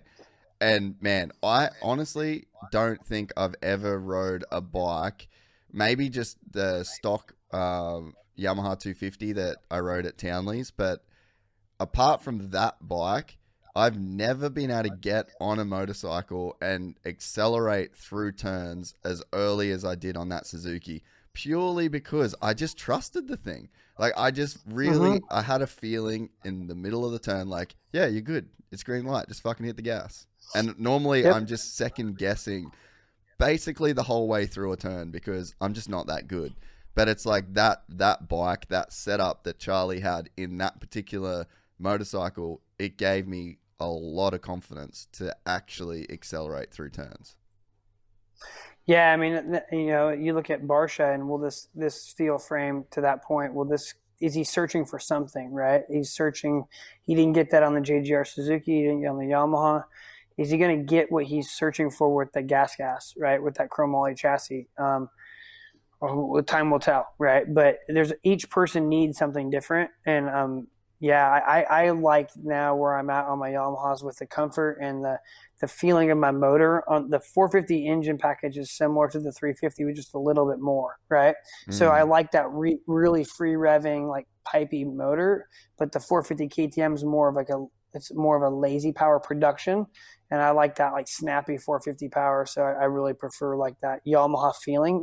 It's exciting to me. And I like to ride it where the KTM 450 is a little more slower revving. That's why I always chose the 350 like we stated earlier. Yeah, that's interesting that if there's any 450 that is, I guess, famously hard to ride and there's just not been a lot of success come that way. And it's like, you're the dude that actually knows how to test bikes and is, you really know what's going on, and you've chosen to ride a bike that's like not the worst bike, but in terms of the bike that just has done literally fuck all in racing, and you're like, yeah, that's my horse. That's my horse. Yeah, and that's racing, right? That's a good statement. That's in racing, right? And then in shootouts, it's proven to win every shootout, right? Over here, it wins every 450 shootout, from Vital to Swap Moto to Racer X. It's winning the shootouts. What's happening, in my opinion, and that's why factory Yamaha's regime of Mike Guerra, Keith McCarty, Dino Dave, Perry, they're all gone. They're gone because they were fucking the bike up from production. Where Roger DeCoster works with the production team on the factory KTM, and they leave it very similar to production, right? And they only change what they need to change, and they leave everything else the same that works.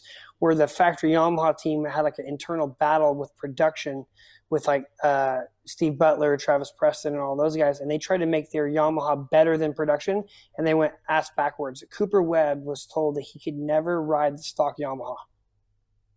That's so retarded. That's so retarded. You need to start with a bike that obviously great engineers, great test riders built.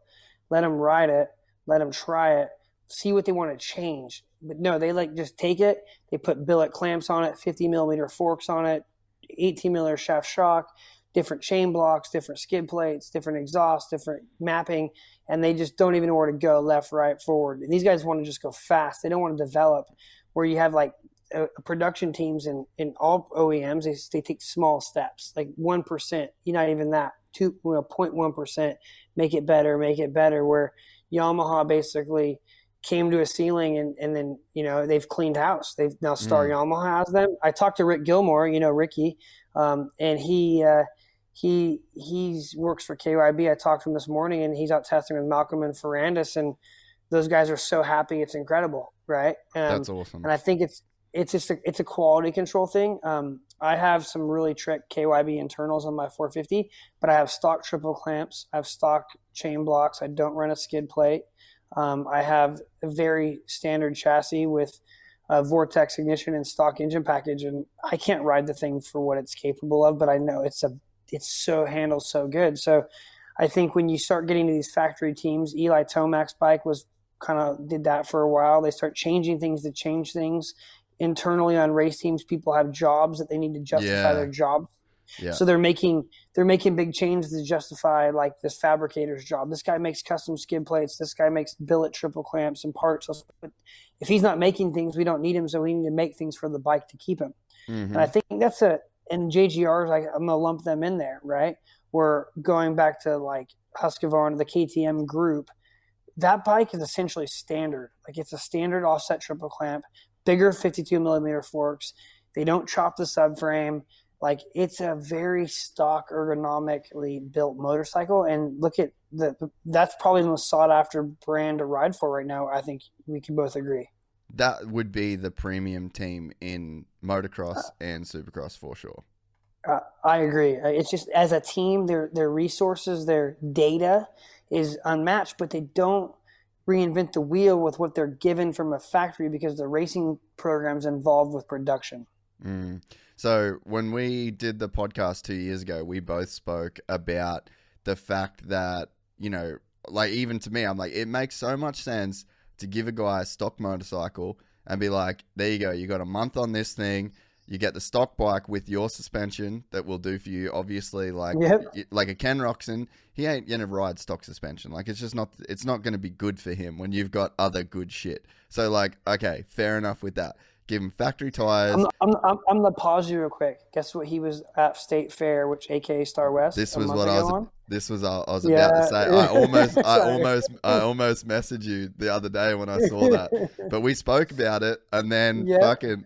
Not because they heard us, obviously, but lo and behold, Ken Roczen's out there dragging his fucking bars while standing up in a rut.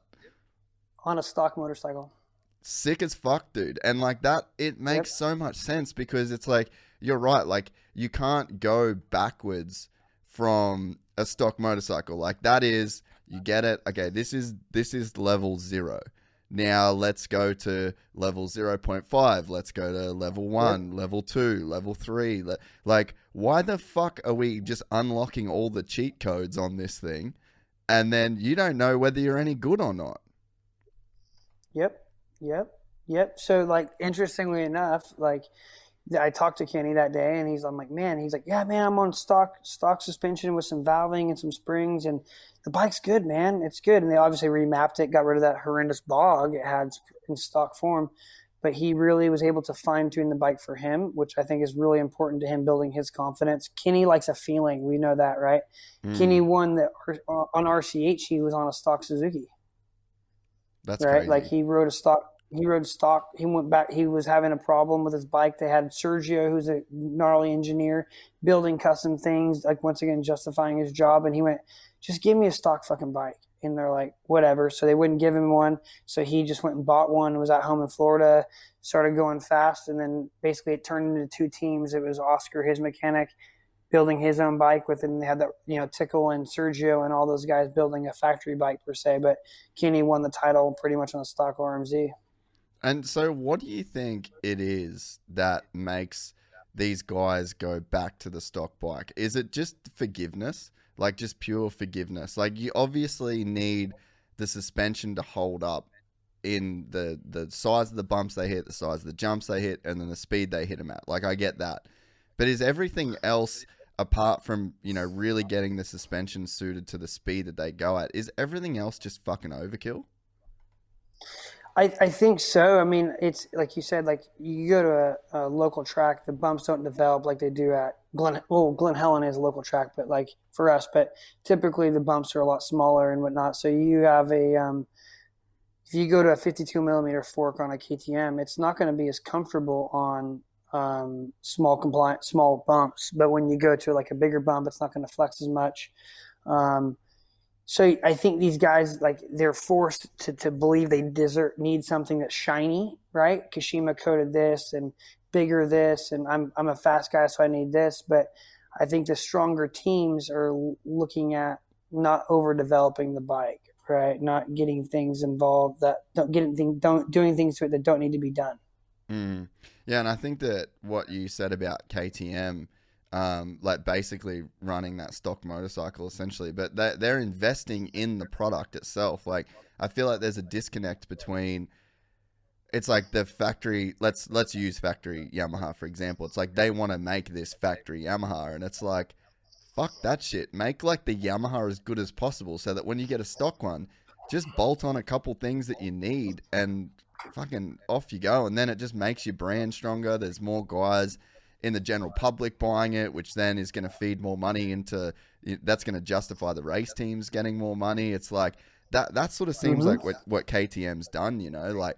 Their bike is so good. Their stock bike is so good. Everyone, even just the local dudes, want to be on them. They've got bulk cash now because everyone rides a fucking KTM or a Husky. And then they can, as a result of that, invest more into their race team and more into their R&D and put their bike more ahead of the rest of them. So it's like, it seems like the other teams, they try and keep everything so under wraps and under the hood and bikes under fucking blankets. It's just like, dude, you're just literally ostracizing your fucking customer base.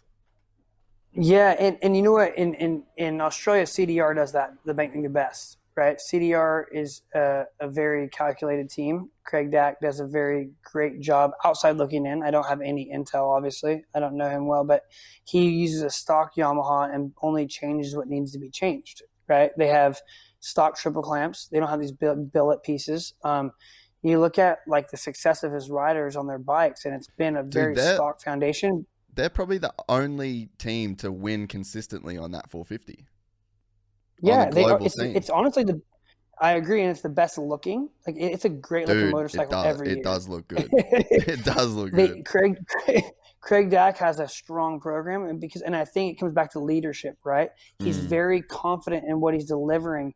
Where you look at Ferris when he came over to ride the factory Yamaha here, he struggled, dude. Right?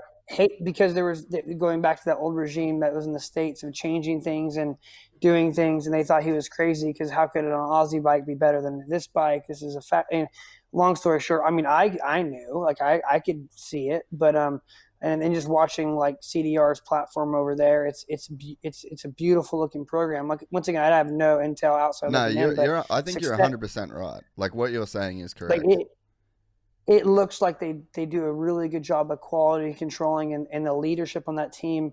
Once again, outside looking in, looks like they're very confident what they're giving their riders. They know, no, you're not changing this. You only can change this. We know this works. They have data. They don't make big swings. Where I think when Jeff Leask left KTM, and everything kind of folded, there was no leadership down there.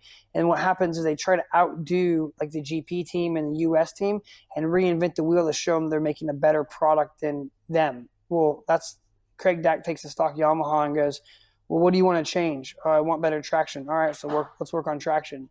Where the other teams like, let's make carbon fiber pieces here. Like, let's do this. I mean, we'll look at like JDR, right? Look at dual injectors and this and that because they didn't want to conform to the KTM way. They thought they could do it better, in the engine room.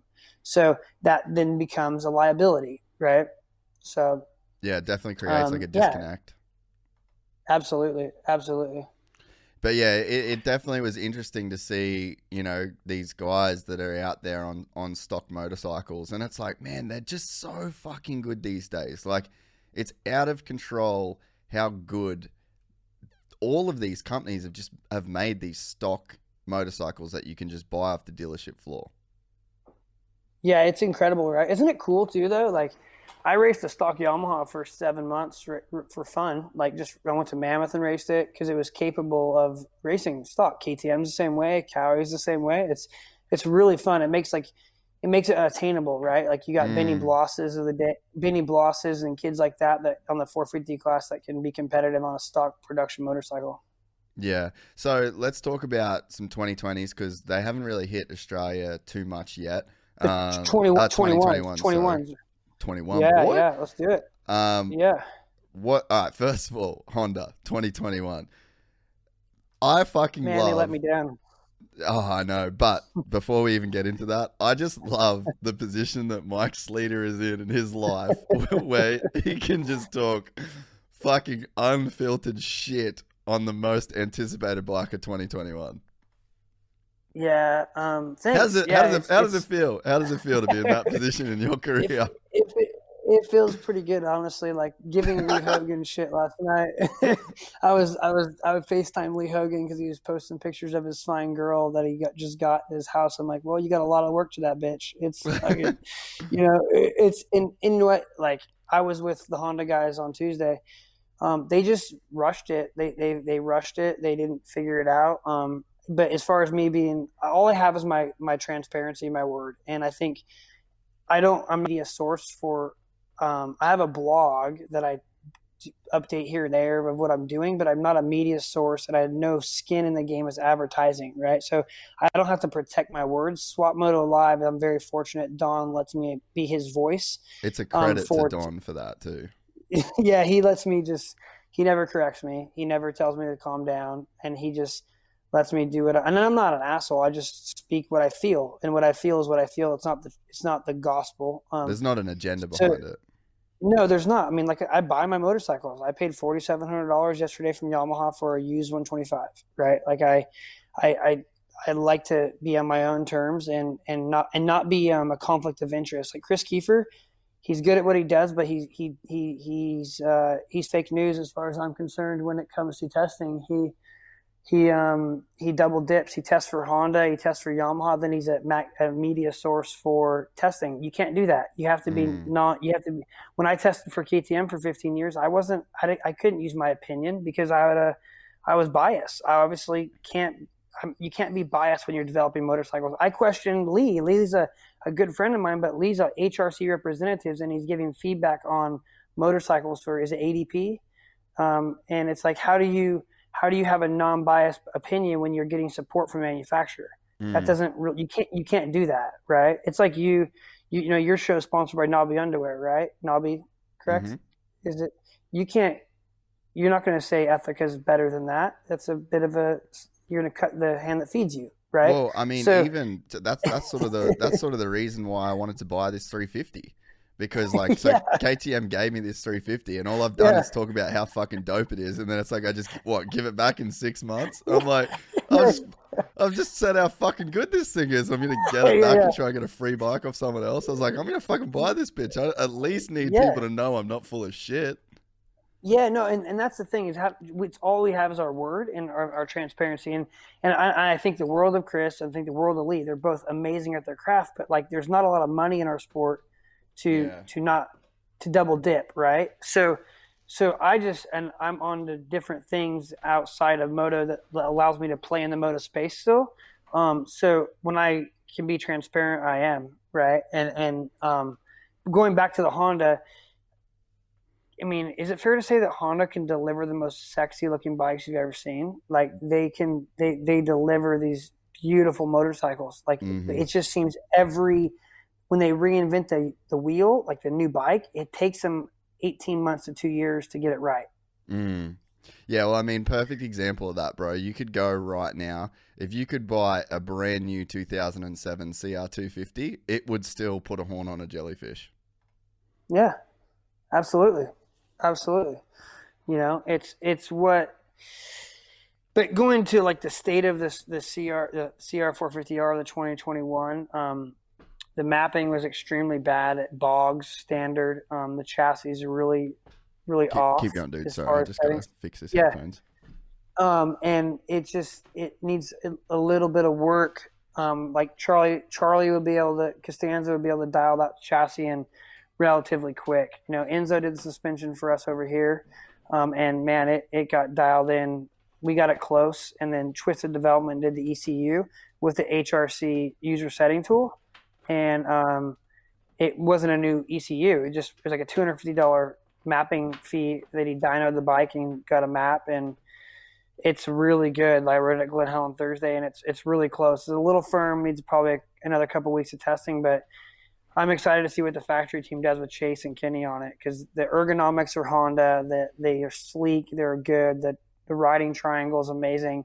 It's just they delivered a poor product to production, right? Which I told Ryan Dudek, the media guy from Honda US, I said, in a weird way, people still like to work on their bikes. Because like we talked about the KTM 100%. A while ago. I was like you're like, what should I do to it? And I'm like, nothing, right?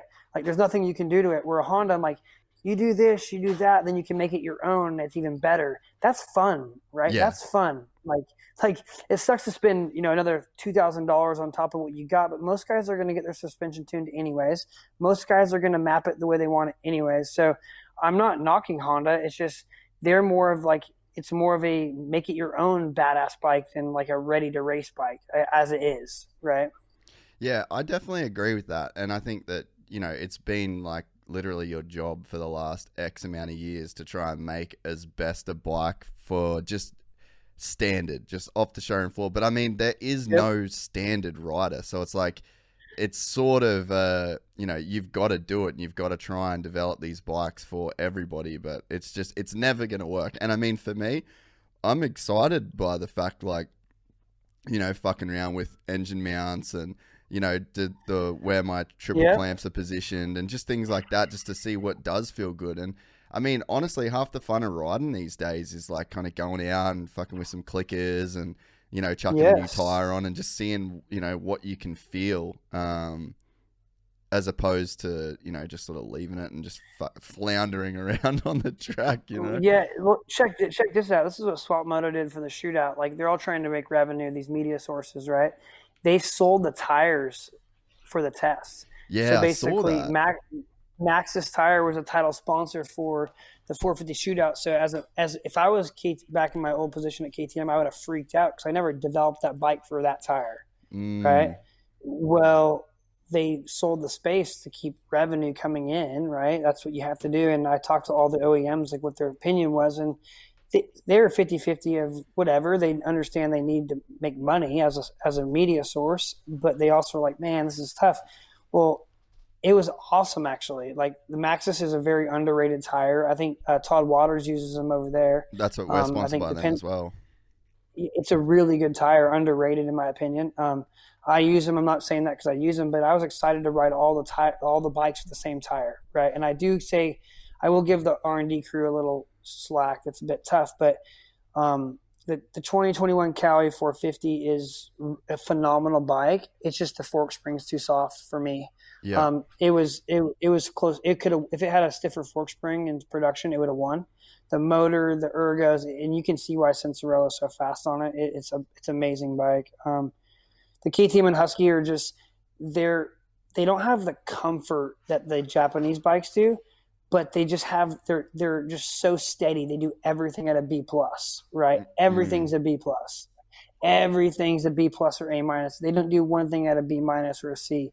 Where the Cowies, it's got a quick motor and it's got a good compliant shock. It's just the forks were soft, and for me that was a big thing. But for the slower rider, to your point, it didn't matter. They loved it.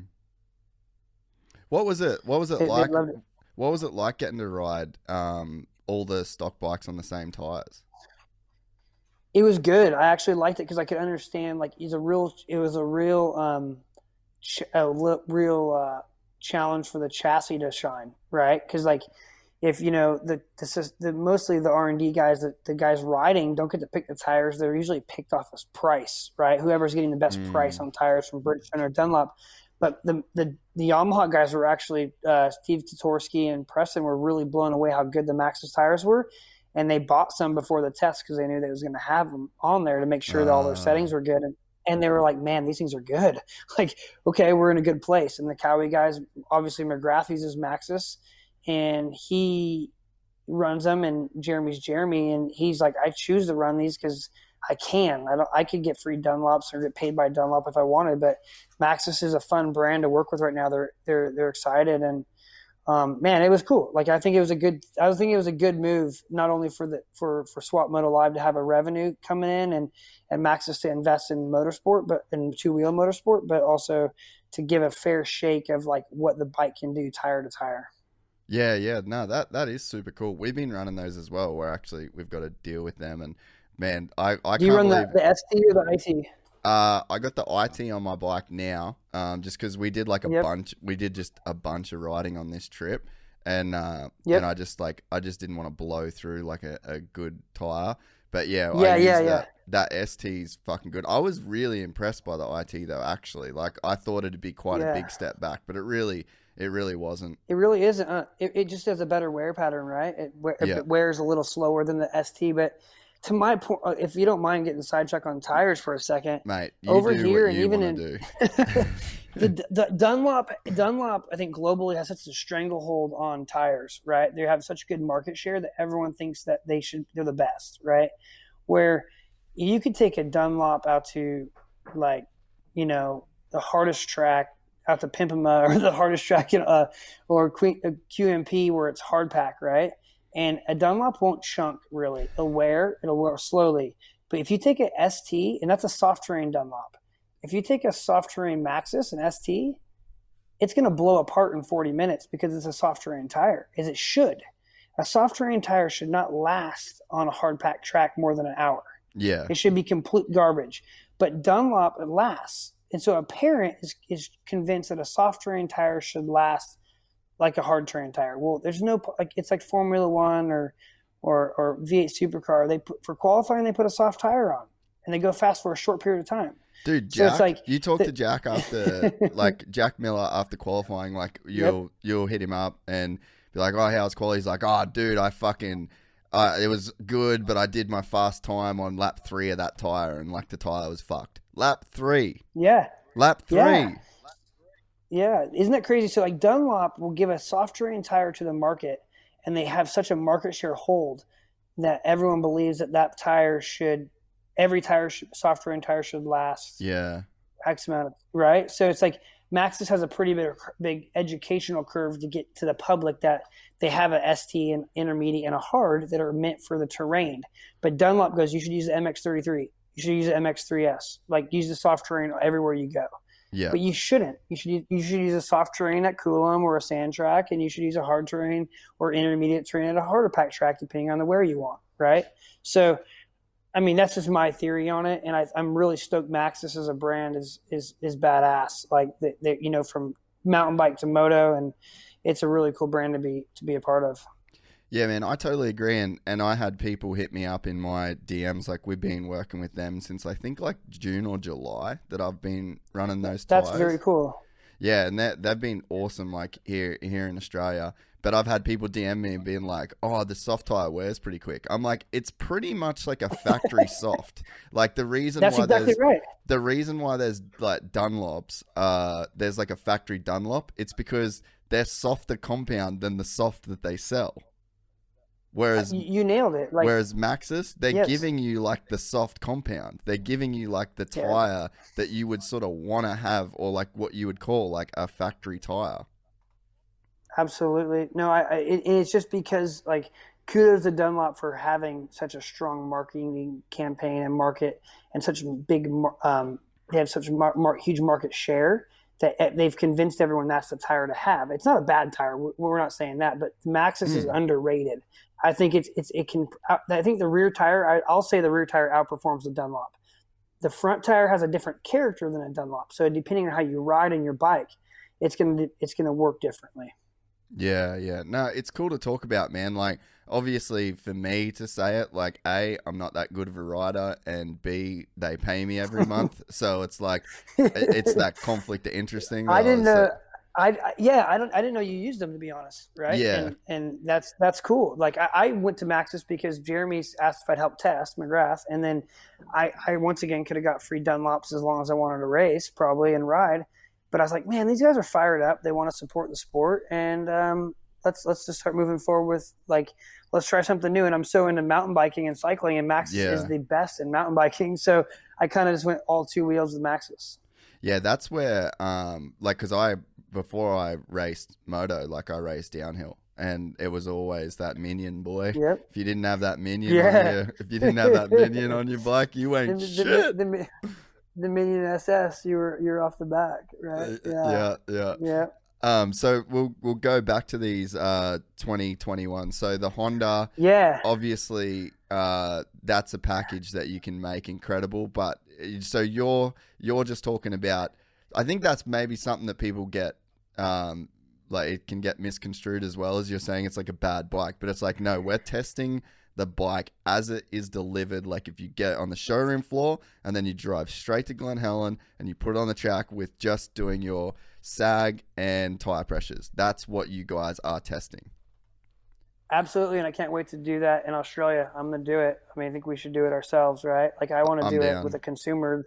And that's how we do it is we take – Swap Moto Live gets all the OEMs come out and they're all prepped like stock form. It's not a potential test. It's on the day, like you said. So the Cowie was absolutely unbelievable, and it went from I'll go through the rankings as I did them.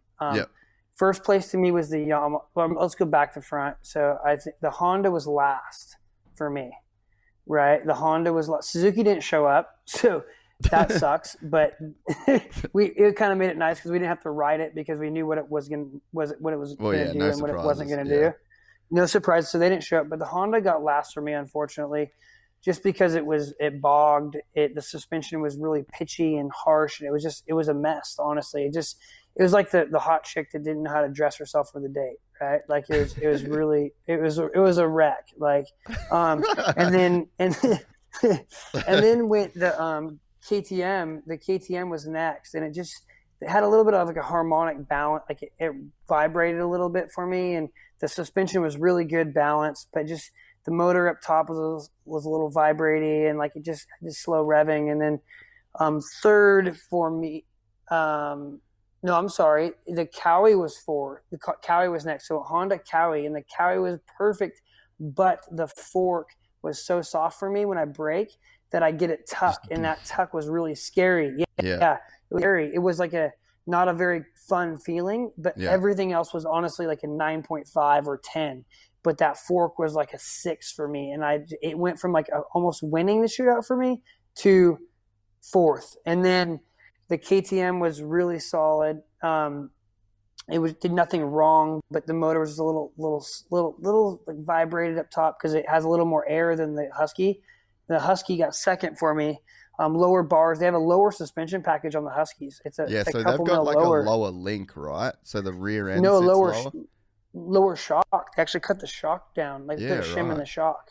Yeah, right. And and they had Pro Taper bars. So in the ergos, it just felt right to me. Like.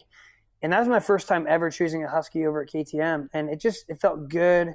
I could push the KTM and Husky as fast as I wanted to go. Like the bikes let me know quickly that, well, if Cooper or, Todd Waters or someone else is on this bike, they're going to go a lot faster than me. Right. Like where the Cowie was like, this is as fast as I can go because of the fork. Right. So that's why that Cowie and the Honda were so far down, not because they're bad, but because of the idiosyncrasies. It just highlighted negative, where the KTM and Husky didn't do anything bad. The feeling wasn't as good as the Yamaha has like such good, comfortable suspension, and the motor's so responsive. The mapping's so good. Everything is just at a B plus A minus, it just was so good. But to that point it's kind of its potential. Like you talked about earlier, like they do such a good job in production form that there's not a lot of room for growth. Right. Where the Cowie, you add a fork spring or two if you're faster or heavier, and boom, now you're maybe better than the Yamaha, right? The Honda, we've done ECU and suspension, and now really small things, and now they start all leveling out, right? They start leveling out really quickly. So sorry, keep going, bro. Yeah, so that's kind of like the lay of the land, it's not a potential test. It's on the day. And Cowie's like, well, we can throw a fork spring in. And well, then now it's not a stock bike. Yeah. Right. Like now it doesn't work.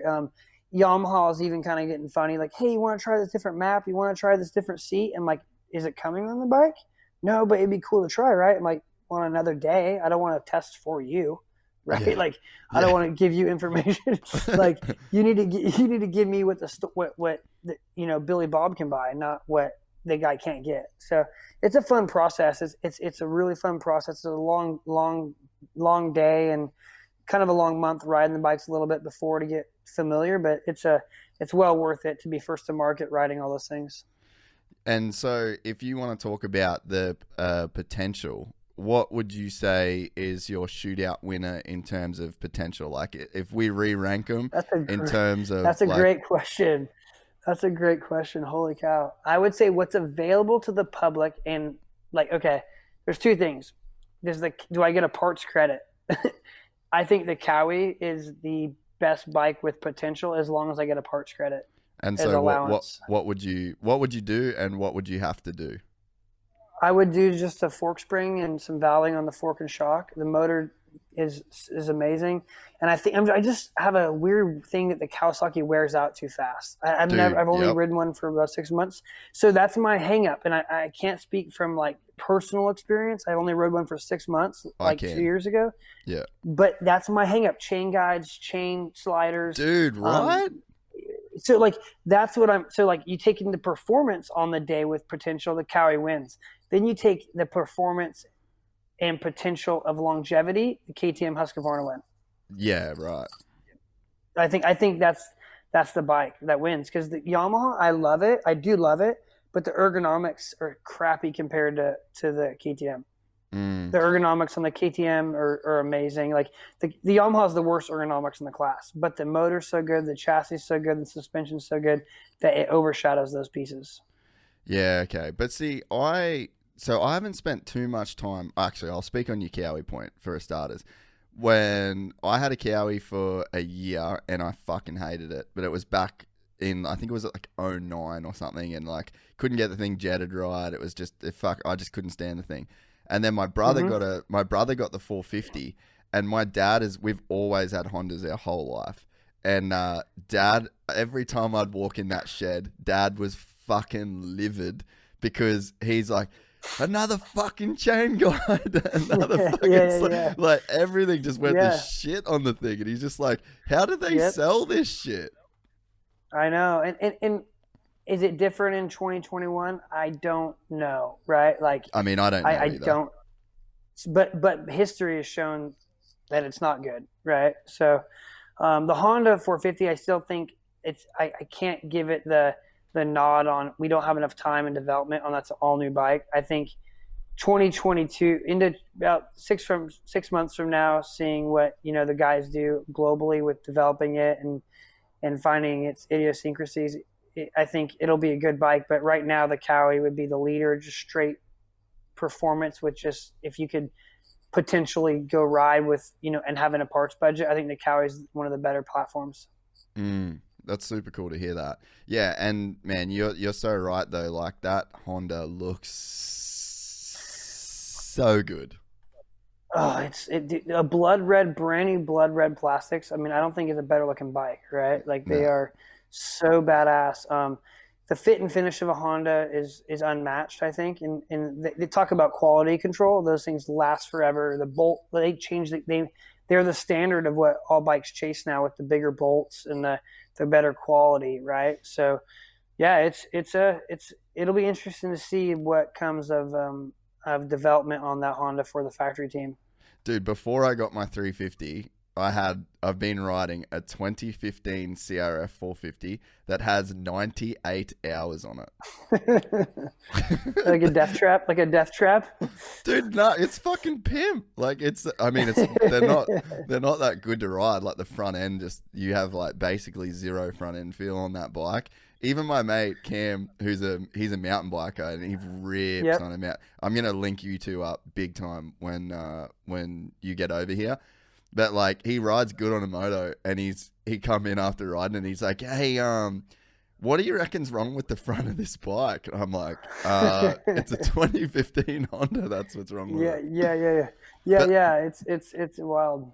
But dude, 97 hours, man, and like, it's still, like, it's got a Kickstarter, but she still starts first go every time. And like, I could literally drive to my dad's house right now, pick that bike up, put 2 hours on it, and go put it back in the shed. And there's just nothing is going to go wrong with that bike.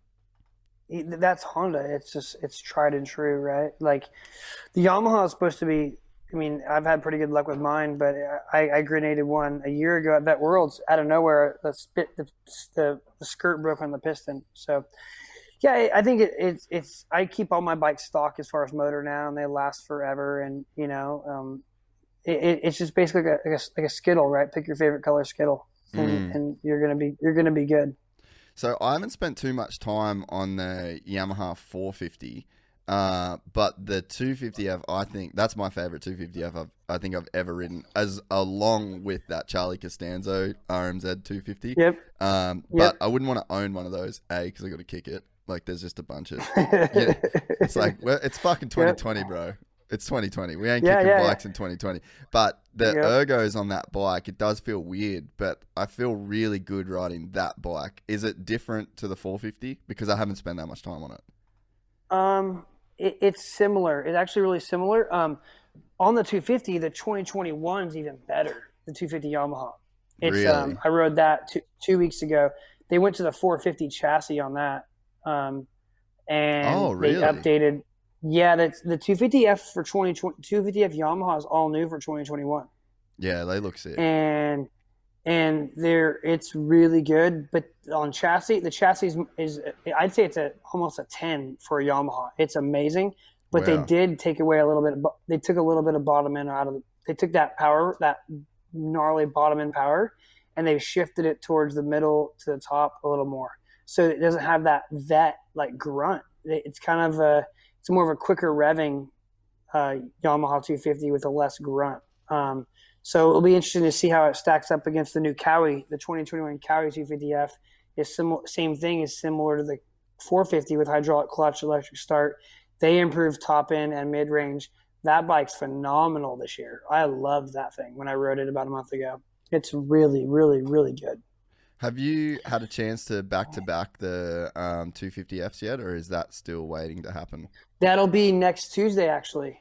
Yeah. That'll be next Tuesday at Kahia. We'll do all the 250Fs. I rode the 2021 Honda yesterday, and it's exactly the same as the 20. I was going to say, do we need to talk about that? No, there's nothing to talk about. They didn't even change the graphics. So they had a bid on that. They were trying to rush that 450. Yeah. No, so I think the bikes for the overall shootout win, the Yamaha is going to be the one to get, and I think the Cowie is going to be the closest one to trying to take the win this year. It's a better 250F than 450. The suspension's balanced phenomenal. The motor's improved. So if you can get it's going to be close. I think the new Cowie is going to be one that's going to shock everyone in the shootout. It could win a shootout or two.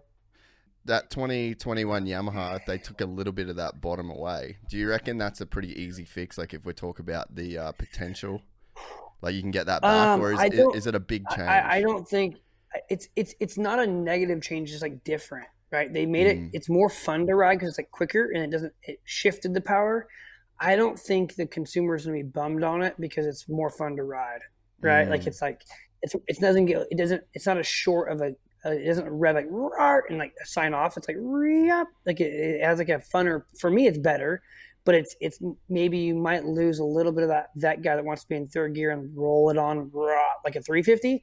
It doesn't run like that anymore. It doesn't run like that. But for like a pro guy, like the race teams are going to have no issue. Like it's going to be only positive because the chassis are so good. It's incredible. The chassis is so much better going from like tacky to hard pack. It's incredible. Like Yamaha crushed it on this thing, and it was interesting. I didn't know they were even changing it. It looks exactly the same, but it's all new. New front axle, new frame, new cylinder head, new crank. Like it's an all new 250F for 2021. Yeah, that to me, I've never ridden a stock 250F as good as that Yamaha. And like when I went to Townley's, when we did Townley's, it was like we were fucking blind after Supercross. Like me and Sam, we got in 45. We got into our hotel 45 minutes before Townley picked us up, and we packed up. We packed up the hotel room, and then got some sleep. I slept with my phone in my hand, like on my face, so that when BT called, I'd wake up. And then we drove like 3 hours to his house, and then we went straight to this sand track, and that was the first time I ever rode that bike, and my hangover was gone. I was like, holy fuck, I actually feel good. Yeah, you're all smooth, not trying too hard, just thin blood. Just the arm pump and the shake like leveled itself out. Yeah. Oh no, they've you can see why Star is just dominating, right? Like they're such a cowboy team. They just want to win. They're hiring every Tom, Dick, and Larry and building phenomenal race bikes, and it's that bike's a great platform to win. And in any privateer that basically loses the Yamaha 250F is basically what the KTM 450 is to a privateer, right? If you know you want to be competitive, you're getting a Yamaha 250F, right? Mm-hmm. If in the lights class, if you want to be competitive in 450, you go buy a KTM or Husqvarna because you just know it's going to last good. It's a great power plant, and you're going to be competitive out of the gate. So, yeah, kudos to Yamaha. Like that thing's. I'm pumped for Cowie. Once again, though, like, is it going to last? Like, I'm not saying it's not, but like, it's the reputation. It precedes, from Pat. Yeah, it's a bit of an issue with the reputation, but I'm not going to go on record saying it won't last because I don't know. I have not ridden it, right? So like for a period of time, but it's going to be a cool shootout. I'm excited for next Tuesday. How far have 250Fs come? Because it feels like that bike, like that platform, I guess you'd call it, has just come such a fucking long way. You know how I know it has come a long way? I rode the 2021 CRF 250, and that thing is as slow as molasses, man. It is. It's a great motorcycle. It's like a great foundation. It's like the perfect 250F for a kid to come off like a Super Mini and getting on like it's that slow, right? Where if you get on a 250F, I could not believe how slow it was, but it handles good. It feels good. It's just that slow. Like a KTM 125 is faster than a Honda 250F for sure. It's so bad, but like that's why you don't see privateers racing them, right? Like, yep. Because you can't. And if you do, that's a bummer. The chassis is so good, right? Like the chassis is amazing and the quality is good, but like you got to have like a Penrite bike or a Geico bike to be competitive, and that's $12,000 in the engine, right? That's not attainable. That's not attainable to the average guy. So if you see a privateer with a killing it bike, he's just flipping off everyone and saying, "My dad's got more money than your dad, and I want to ride a Honda." That's just what it's the bottom line. So the point that you brought up before about like if you want to be a privateer in the 450 class, you got to be on a KTM, and if you want to be a privateer in the 250 class, you got to be on a Yamaha. It's crazy. Do you follow that Jeff Walker? Do you know who Jeff Walker is? Yeah. So yep. that dude's a fucking legitimate G in the moto game, and he's like insanely underrated. But he did this video. Did you watch it on YouTube where he compared lap times on his 450 2020 Honda to his 2020 KTM? And he's a privateer, and he's like, I have to get off this Honda. And then he got on, don't quote me, people can go look up the YouTube video. I'm pretty sure it was 3 seconds a lap faster. Oh my God, that's crazy. But I believe it. I completely believe it. I mean, I'm looking at this guy's platform now, and it's legit. He does a good job. Like, dude, he's honestly killing it, man. Yeah, he's got a great platform. Like, yeah, it's good. It's really good. But yeah, I mean, to your point, like he's a privateer, and it's like he's going and he's doing these nationals, and he wants to do good when he's at the nationals, and he basically had to switch platforms. Because there's with what you can achieve as a privateer, like what you have the ability to change, he's gone, I just need to be on this thing. Yeah, you can, and going back to what we first started on this call is track that KTM platform never doesn't go 2% different, right? It's like always the same. Where I think the Yamaha might be 7% different, right? Maybe 10%. Okay, so you take that into consideration. Like my bike feels good everywhere. Like that's one thing I joked. I was on a road trip with my partner and sitting over next to me, and he's like, I went to East Street up in NorCal, never been there. I saw that. It looks sick. Yeah, it was fun. And I came in, oh man, I love my bike. My bike's sick. And then we went to a track in South Lake Tahoe, and it's a little sand pit that Sean Palmer had. Him and some friends, and I rode it there. I'm like, oh, I love my bike. Like, it's just when you can go from a sand track to like a slick track to a hard pack track, and your bike's always good, you have a great foundation. But if you're tweaking it from track to track to track, you're not stoked. Right? Like that's when you're not comfy. So one of the things that I wanted to ask you, and thanks for the rundown too. That's pretty cool for people that thanks, man, that are looking to buy. 2021 model. I literally do not think you could find a more honest review of stock buy. And that's why I fucking love you, dog. yeah, thanks. No, that's like I said, I'm excited to get to Oz, and I'm gonna come with no agenda because I really want to keep that transparency, right? Like, I always want to earn enough cash on my own where I can buy what I want and ride when I want, and if the opportunity comes up to work with an OEM or a dealership or something that it can benefit all parties, that's one thing, but I'd hate to lose the credibility of not having, to be a conflict of interest. So, yeah.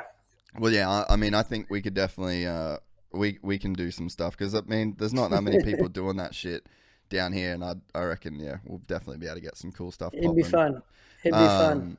So with testing, right? Like I said, it's something that I'm trying to, I just enjoy going and fucking about, essentially. But so let's just say for the average dude that's got no idea what he should do with suspension and how to even tell if how your chassis feeling, and where do you start being the average dude that wants to learn your motorcycle? What are the things you should look for? What are the things that how do you even start to gain the knowledge base that you have with the feeling on a motorcycle? Is it something that people can do or can build on, or it's just something you've got to, it's almost a talent in itself? Or what would you say to the guy that wants to really get into his motorcycle? You said it in that statement. It's learn your motorcycle. How do you get to learn your bike, right? And how you get to learn your bike is by riding it in stock trim or how it came if you bought it secondhand, and understanding what it does bad, right? Don't try to reinvent the wheel right out of the gate, just like we talked about the factory guys. So I took my Yamaha 450 and, I heard those things, oh, they're not good and they're hard to race, all those misconceptions. And I was like, man, I kind of like it. And I've obviously rode them before because I referenced them from KTM. KTM owned one just to see if we could, if there's something there. So I put a lot of hours on it in stock trim, put my bars on it, put my grips on it, put my tires on it, didn't even change suspension yet. Set sag, and then I was like, oh, I don't like it doing this, right? So I told Enzo, I want to change this. So that's all I changed. I wanted to fix high-speed control. So my recommendation to anyone is spend time on your bikes and understand what they do bad and try to fix the bad. If that suspension guy or chassis guy fixes the bad but gets rid of something that you liked, then you can tell them, hey, that fixed the wallow or that fixed the kick going that turn, but now I can't turn it. Well, then you can maybe, you can compensate, right? Well, you can figure that out. So my recommendation is for someone to learn, spend time on your bike in a safe setting and spend time on it. Ride it at for 20-minute motos at a slower pace and understand what it does instead of going out fresh off the couch and having a couple of Red Bulls on the way to the track and just gassing it and not really thinking about it.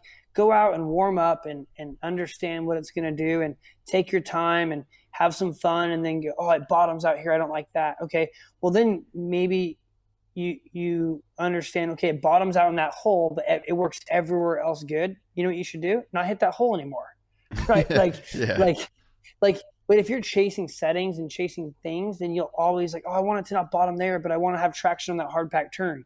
That's going to be almost impossible, right? So you got to really it's a give and take. So I think spending time on your bike, and anyone that buys, my recommendation to anyone listening to this, buys a 21, ride it in stock trim as long as you can to learn what it does good, so you don't lose the good parts, and then fix the bad, right? Don't just go, oh, it does this bad. Well, what's it do good? I don't know. Well, it does this good. It does this good. It has good balance. Well, don't get rid of the balance. If it has good comfort, don't get rid of the comfort.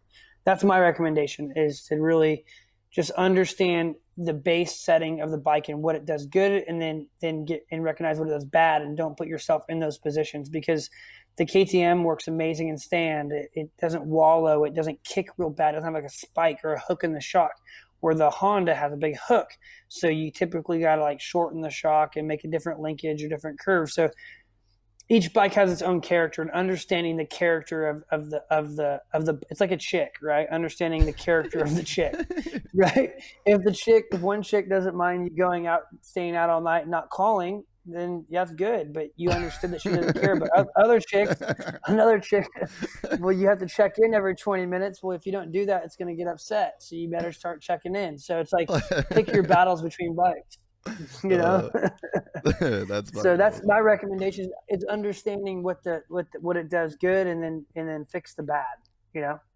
So I think though it's part of the problem, right? So I was riding. I had Adam Bailey ride my bike a couple weeks ago, and then he gets on it and he's like, "Dude, yeah, I fucking love this thing, but like the rear shock just like does not sit into the turn."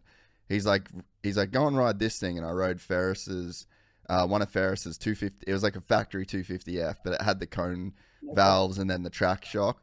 And then you'd sit, and there was this feeling that I got was like, it almost like it just like leaned in so much that you'd literally have to catch the lean by like holding the fucking thing wide open. And it was like an uncomfortable feeling. But then as I rode it more, I was like, dude, I'm actually just turning fast now, because it's like the bike really sits into the turn to the point where I fucking have to like gas it. Whereas mine, it like gets in and it gets sort of halfway in and almost like rebounds out a little bit in the middle of the turn. That's what I was going to say. It comes out, it swings up, the shock comes up, then you have to roll off the gas where that shock stays down. Yep. And you can get on the gas where you have like an opposition. It's like a trampoline, right? Where you do the double bounce for somebody. Yep. You're getting that double bounce, and it's like when a bike holds down, it can maintain that arc. But then at the same time, if you're riding hard pack tracks, you can turn it quicker, like and change direction where his bike's going to want to push, right? It's going to want to taper away and go. So it's like finding the better. Yes, exactly. So like your bike would tend to oversteer because it has movement, where a race bike doesn't have as much movement, but it's not as compliant and as comfy, right? And I'll always tend to lean towards a firmer setting and work on comfort within the chassis. And like I'd rather have a firm setting, so if I case something, it doesn't spit me over the bars. And so, but I guess my point to that is that I just didn't really know. Like once I'd experienced it, and once I had somebody like Bailey tell me that was happening, and then I could back to back it with something else, I was like, oh yeah, okay. Like I actually don't like. I want to go in between these two things now, but it's like you don't know what you don't know, and I think that and I think that's a very good point. That's what's hard for a guy like me. Like I would love to ride. Like to know my bike a bit better, and I'd love to be able to sort of test this shit, but I didn't know I needed it until I could back to back it with something else. But it's like that's not really viable. So it's like, what's the roadmap? Like, do you have this thing where you should say your bike should kind of do this, and it's like, what are you chasing in, like chassis, suspension, like, do you have this idea of good for you? And then where do you get that idea? And if you don't know all of this shit, like what should you be going out doing on a new bike and going, this is sort of what you want, and then work from that? Because I don't think a lot of people have that base knowledge. That's a very, very question. And there's a simple answer to it. It's like having only Macker's cheeseburger, right? If you only have that, that's going to be the only taste you have. So like your point, you're like, my bike felt pretty good until I tried that, right? So the average guy, they can't go and try 18 different shocks. And I reference from, remember in 2005 we did this? Let's try that, right? Because like that changed. So my biggest thing is always stay. You only know, like I was given an opportunity with an amazing company as KTM to ride a waves where they're giving me products to try. They were so aggressive that I was trying and trying and trying it. And my palate got so, I had the availability to try so many things that I could, that works, that doesn't work. I want this feeling, not this feeling. So now I know what my base should be like. Like I know that moves too much or that's too soft, and I don't second guess. But for a guy like yourself, to answer your question like thoroughly, is like, I recommend making smaller changes, like being kind of in tuned and taking notes. Like, it sounds really silly, but if you really want to do it right, it's like taking notes, like, how's the track today? Is it soft? Is it hard? What's the bike doing? And and that's really how you have to do it. And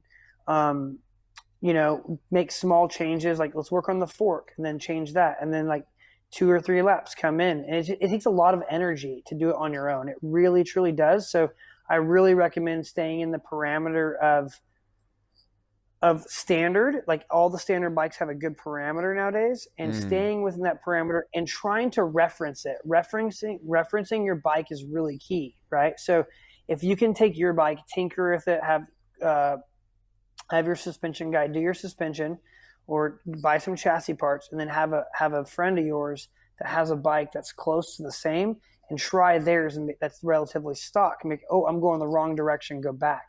Because when I go test with KTM or any other manufacturer, I start with one setting at the beginning of the day, get warmed up, and then we start changing things. And then halfway through the day, we'll go back to stock or reference and go, oh, we're going the right direction, or, oh, we're going the wrong direction. And not every day is a win, right? So it's like, oh, we're going the wrong direction. So then we start back over and go. And it's like I said, it's very monotonous, but I think all the models now are in a very good direction, and it's important to reference back to what works. So especially with clickers, right? You can keep a logbook of what you got, and oh, I'm lost. Go back to your stock clickers. Go back to that. Hit reset, right? Just reset. Go back to stock. Boom. Even tires. Okay, let's go all back to stock. I'm not liking my bike. Go all back. Oh my gosh, it was my tires, or it was my triple clamp. Like, a triple clamp could do it, right? But when you're having a good day riding, and you got good energy, and you got good, you're no injuries, your enthusiasm will override some idiosyncrasies with your bike usually.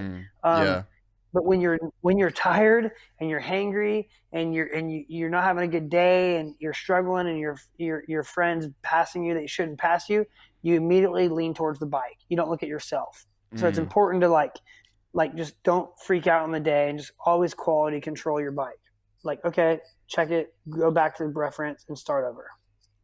Yeah, no, that is a good piece of advice, because it's real hard to even know what feels, the feeling that you want. Like, you're so experienced in testing motorcycles, you've tested for years and years and years, and you've had like a team around you to test, so you've got this idea of feeling. And the average guy, I just don't know that there's like really the information out there to be like, this is what you should test, this is where you should start. And yeah, you're right, like just those basic principles of like keeping notes. Like, I don't have a fucking notepad, I'm just sort of, you're just pissing in the wind.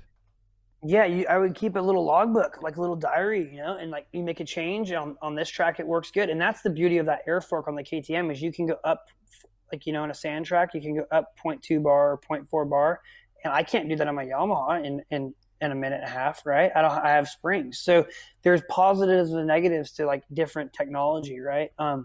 But yeah, that's one thing. I was talking shit a little bit on Kiefer, Kiefer Inc. He does a phenomenal job with his testing about his bias and whatnot. But that's where he is very good, is he has a great, if anyone's looking for information, he does a very good job of communicating to people on kieferinc.com or something like that.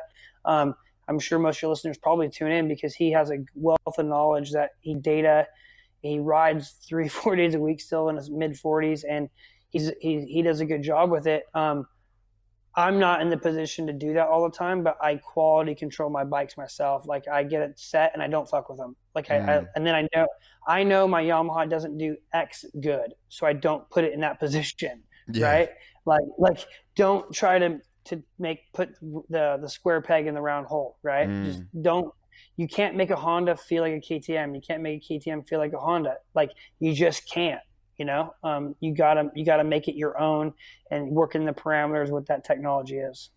Yeah, dude, that makes a bunch of sense, and I think that there's a bunch of factory riders too that could probably take that advice. Yeah, no, it's true, right? And I defend the factory riders almost every time because the teams want to accommodate them, right? So where Roger DeCoster does not accommodate them. Now, this is the package, you're running it. right? Like, this is the package. We win on this package. Mitch Payton, very much the same. But when you're a younger team manager and you're not a team, unless he's very good, Tony, he's like, this is our package. It's proven. And it is proven, right? So, JGR is not proven. So there's a question mark, and the rider doesn't trust him. So Yeah. there's doubt, right? And like going back to the CDR team, there's not doubt. I think the Australian way is you go to CDR. Yeah. Yeah. Right. So, when there's technology and there's technology and enthusiasm and whatnot, there comes doubt sometimes if it doesn't work. Yeah, dude, for sure, huh? So I want to just go back to that air fork real quick. So for Pete, like I haven't really been able to find a bunch on, like, let's say tuning the air fork, because my shit is still stock. Actually, I got to run cone valves for the race that I did. Which was pretty fucking sick, but I couldn't feel my hands, let alone my forks. So wasted experience. Yeah. But yeah, I'm just back on the stock stuff now. When to tune the air fork, when should you put pressure in, and when should you touch clickers? So the air is your spring. Yeah. Like, right? Your air is not your dampening. Yeah. So your spring will position is like, so if you're going down a hill and you're like, man, my bike's so deep in the front and the back's kicking, my first recommendation to you is to add some fork pressure, right? Add some air in the forks to get the front end up, right? So then you're like, okay, now my position's right, but now it's hard in my hands. That's when you'll go to your clickers and start working on your compression. And and then if you're coming into a turn and it's hitting a bump and popping in your face, or it's skating, then you'll start, depending on what you want to do, you'll mess with your rebound. But also with that is your rear can affect the front, right? But I think going to the air fork is mainly it's just your spring. Don't overthink it. It's not your dampening. It can act as dampening, like as comfort, but it's what holds you up in the air, right? So if you let the air out, the bike's got no pressure. It's like a stink bug, right? It's like it's tied down the back of the truck. Well, as soon as you put pressure on it, it starts lifting it up in the air. So if you were at a sand track per se, and you like are really deep sand, and you're okay, well, you should probably go up on your fork pressure because you want it to hold up and get that balance a little more high in the front, low in the back to keep it stable. If you're riding a harder pack track, which typically most of them are in Australia, you want to run more of a balanced setting. So you want your bike to be very balanced so you can turn it and turn out of the ruts and stay in them. So that's typically when you want to just work on your balance with your fork pressure. So if your balance is good, like you're not low, you're not pushing off the bars, if you're not, like feeling it's too tall, if it's not pushing in turns, then your fork pressure is right. Then you can start working with you're like, oh, it's too harsh when I land, and it's getting that mid stroke, and it's harsh in the mid stroke. That's your compression, and then you can start working with your clickers. And so where would you start if would you want to do your air pressure in your forks first, and then that's going to get you the base, and then go to compression? But so where do you put your compression clickers to do the initial your spring rate essentially? So like your clickers, I would put them right where they come standard, like right in the middle. So if there's 36 clicks, go 18, right? If there's 24, go 12, Quick right? maths. So start in the middle. Yep, right in the middle, right? And then you can start tuning. And I go, the KTM clickers are actually very sensitive. You can feel one click actually. Yeah, you right. can. So what I would do, what I tend to do is like, if my balance is correct and I'm feeling like it's too soft or too firm, I'll make a big swing, like 3 to 4 clicks, to make sure I'm correct, right? Like, oh gosh, that was too much. And then I'll taper back 2, right? Like I won't go little. I'll just make a big swing, 3 or 4 clicks. Oh, that's good. And then kind of move into the shock. If you're riding sand and your bike's swinging back on you, you're not controlling it, you want to tighten in that high speed compression, right? So that big nut, that 17 nut, you want to turn that thing in a half click or half a turn or a quarter a turn, and maybe even a full turn depending on how soft it is. If you're jumping a jump and it's landing hard and you're accelerating and it's not working good, you want to go to the low speed. The KTM likes lots of it likes not a lot of rebound on the shock, so that track shock it drops out like a off-road truck, right?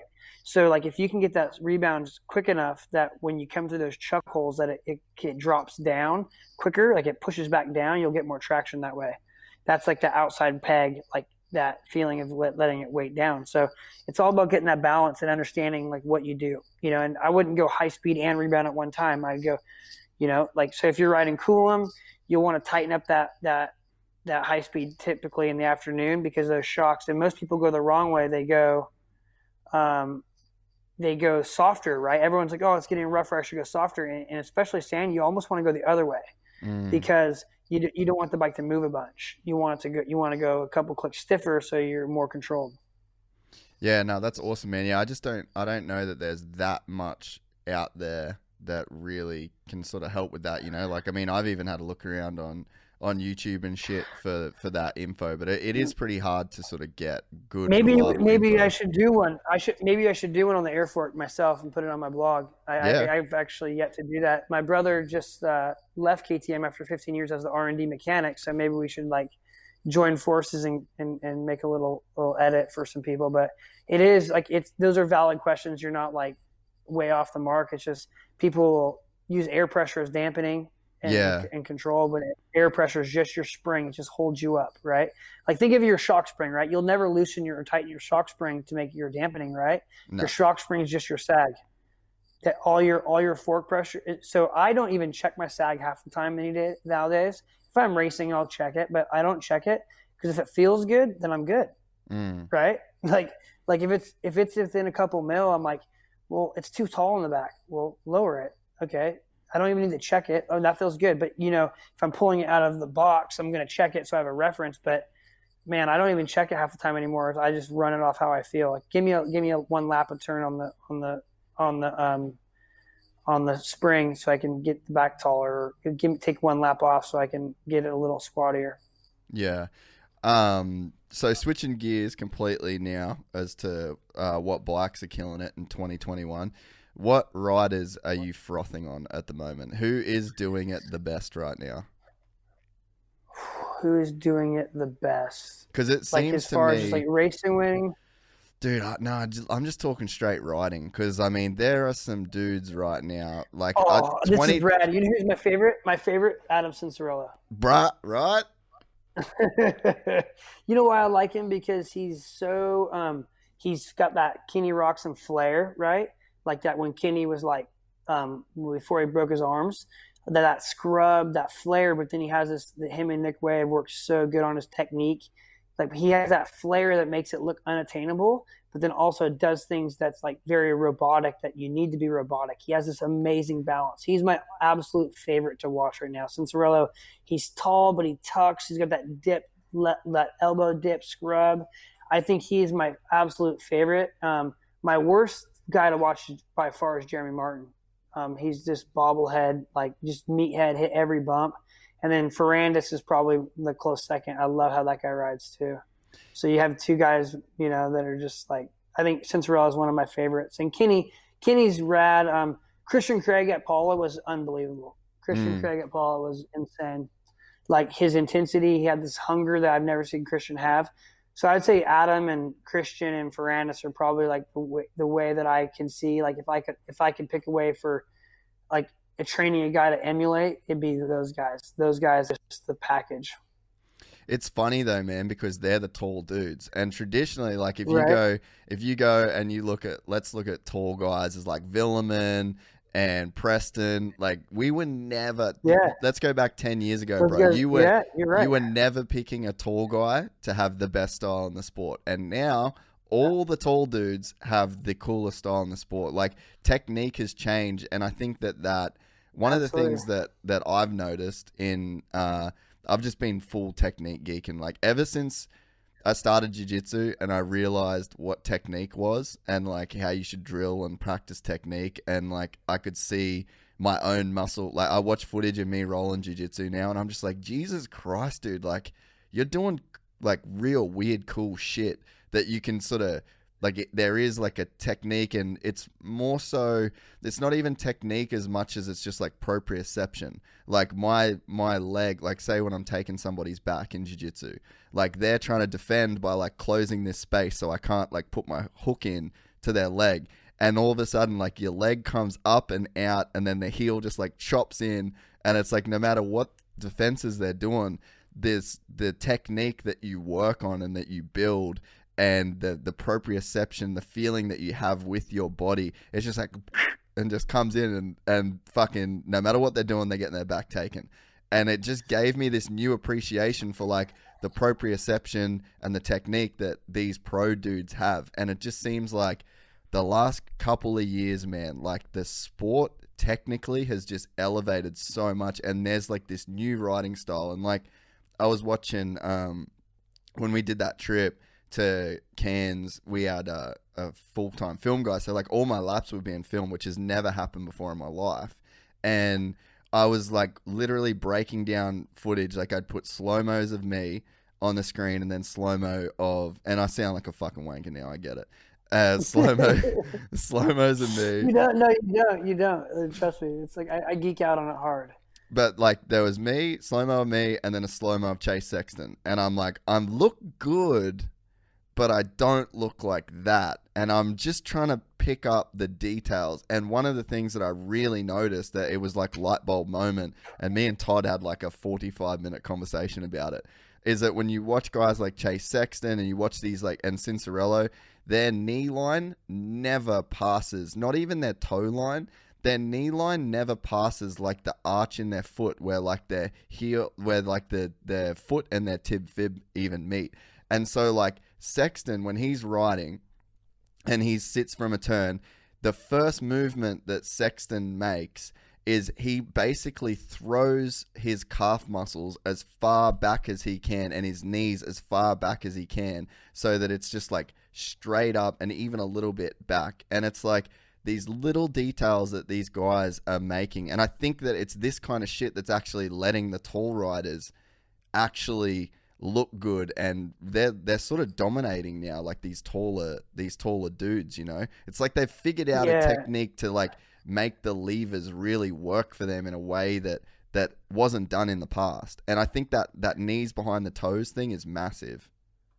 I agree with you, but it's what's funny is I said Adam, I said Ferrandis, right? I said Craig, but we didn't mention any of the title holders, right? Like Osborne has the worst form. Osborne has the worst looking style. I'm like the biggest Zach Osborne personal fan as a person. Dude, he's a lord. So. He's the lord. but I don't want to ride like him. I don't want to ride. But he gets it done, and in Tomac he hammers through stuff and beats his way through it. But Jay Marmont was the same. Yeah, it's like I'm very like I call myself SpongeBob SquarePants, right? Like I'm very old school, like elbows up, broad shoulders, like robotic. Like I don't scrub really. Like I can whip it, like on the right jump. I can still crank some whips, but it's very. I don't turn down. Like I'm very robotic, like two stroke, because I always have my finger on the clutch, right? In case it's going to bog, just from all those years. It's not going to bog. It's going to quit, right? It's not going to bog. And then the clutch ain't helping you, son. Yeah. So I think, like you said, like this new school way of riding, like even like the old school way, like, okay, put your elbows up, head over, leg up by the shroud. The new guys don't even take their leg off in ruts anymore, right? No. They lift it. They just lift it up, you know, like they lift it. And a lot of it's evolution of power, EFI. Like I look at Adam and the way, you know, when he made that growth spurt, like you said, lever, and that was like a big like aha moment. When Adam went from Super Mini to 250F, he was really tall on a Super Mini, right? So he would swing off the back of it thinking like that old school way of I'm going to go faster from hanging off the back, right? So, and Dean Wilson's the same way. These guys that had bigger growth spurts when they were older, they had to reinvent how they rode, because they'd swing off the back when they were like Dean would do it on his lights bike, right? Swing off the back of it, hang out.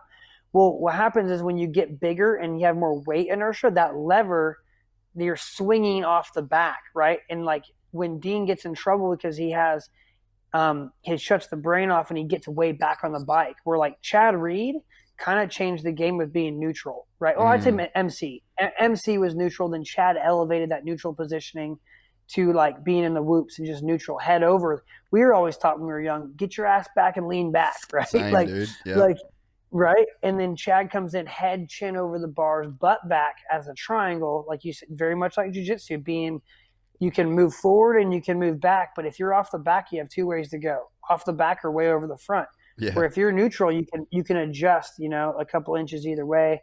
But yeah, it's just been insane. Like Adam had to relearn to ride because he's 6'2" now, and he's got a lot of moving mass. Dean Wilson, he's 6'2", 185 pounds, and big guy. When he swings off the back of that 60+ horsepower bike, there's a big issue there, right? Yeah. Where you have Kenny. Well, you got Christian a lot of room Craig you got a lot of room to cover in a very like split second time, and it's absolutely. like you can't recover that. Like there's too much ground in too short of a time. Yeah, like Todd Waters is very neutral, like almost so neutral it looks like awkward, right? Yeah. Like he's very neutral, kind of elbows down, but he doesn't swing off the back, right? So it's like the more neutral you are, the better you can control the bike, right? Like that you can lean angle, and I think Aussies are, because the tracks are harder packed majority, they're one of the best at controlling like lean angle and turns, right? They sit on the side of the seat. They work the bike a lot more than like a typical American that just uses a rut or sand, right? Yeah. It's been real interesting to watch and really try and dissect it, and you know, to see these nuances now that are like making themselves more obvious from a technical sort of standpoint. And it's been sick to like almost watch an evolution now. Yeah, and I think the thing I use this when I coach kids. I love coaching. I love being a student, even myself. Like I love to be taught, right? When I ride, and I'll ask people, how do I look? You know, I ask my brother, people that go to the how do I look? And it's not like looking. It's like, what can I be better at? You know, what am I doing wrong? And people that know you well know I have a tendency to have a lazy leg. Like I don't lift it all the way up when I need to, and then I don't lean the bike over.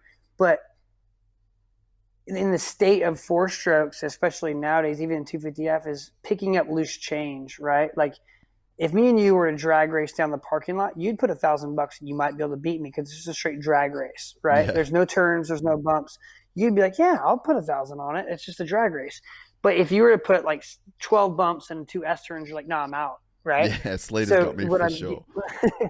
But what I'm getting at is guys try to rush the hard parts of the track and not the easy parts. So like Osborne and like say Cincerello, Osborne has been very good this year being efficient and smooth in the hard parts, but gets everything out of the easy part. Where Cincerello tries to get everything out of every section, and that tends to bite him, right? Cooper Webb's the magician, right? He looks good, he's efficient, but he will take his time when he needs to, and he'll wick it up when he has to or when he can. So he has a good sense of what the track can hold for speed. Zach was very good this year. Eli is still not the best at it, right? Dunge was the magician at it. Like he could ride the track to its absolute potential everywhere. So you look at Adam. Adam's going, say, 50. You know, let's say he goes 80 kilometers an hour on a straightaway. He tries to go 82 kilometers in a turn.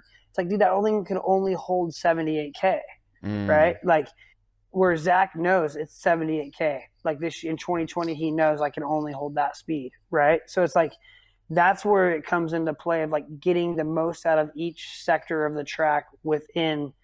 You know, those guys are also fast. It's usually when they have a bad lap, it's a road the turn, and they had to check up and grab the clutch, right? It's not because they didn't try hard, they don't have the skill. It's they overrode probably the easy part.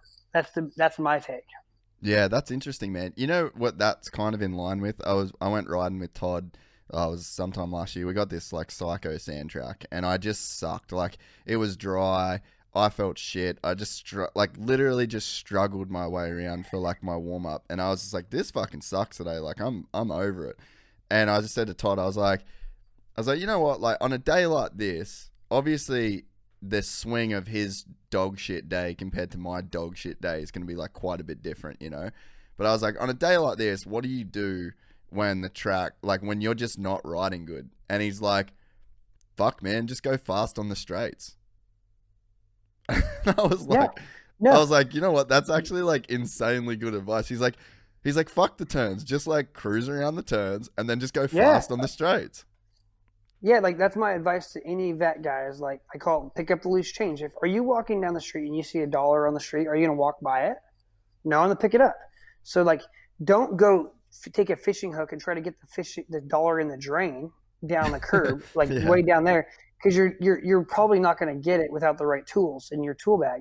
But if on that sidewalk, if it's just the wind's blowing it and you can just grab it, you're gonna pick it up. So it's like on the straightaway, take your time in the turn, take a breath. Look up, keep your knees tight, drop your heels, balls of your feet, squeeze tight, head over the bars, and go fast in a straight line, right? Like, that's easy. Turn right. If you're not going to jump that double, go fast over the double. Don't just go slow over it. Go, absorb the next one, then go fast again. Like, don't complicate the hard parts. Make the hard parts almost a rest section, essentially, right? Take your time for them, and then pick up the easy, loose change everywhere else.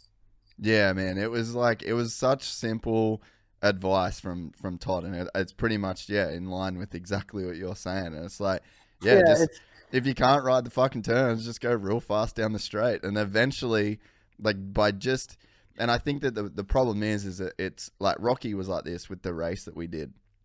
I just couldn't get momentum anywhere, dude. Like, it was so rough.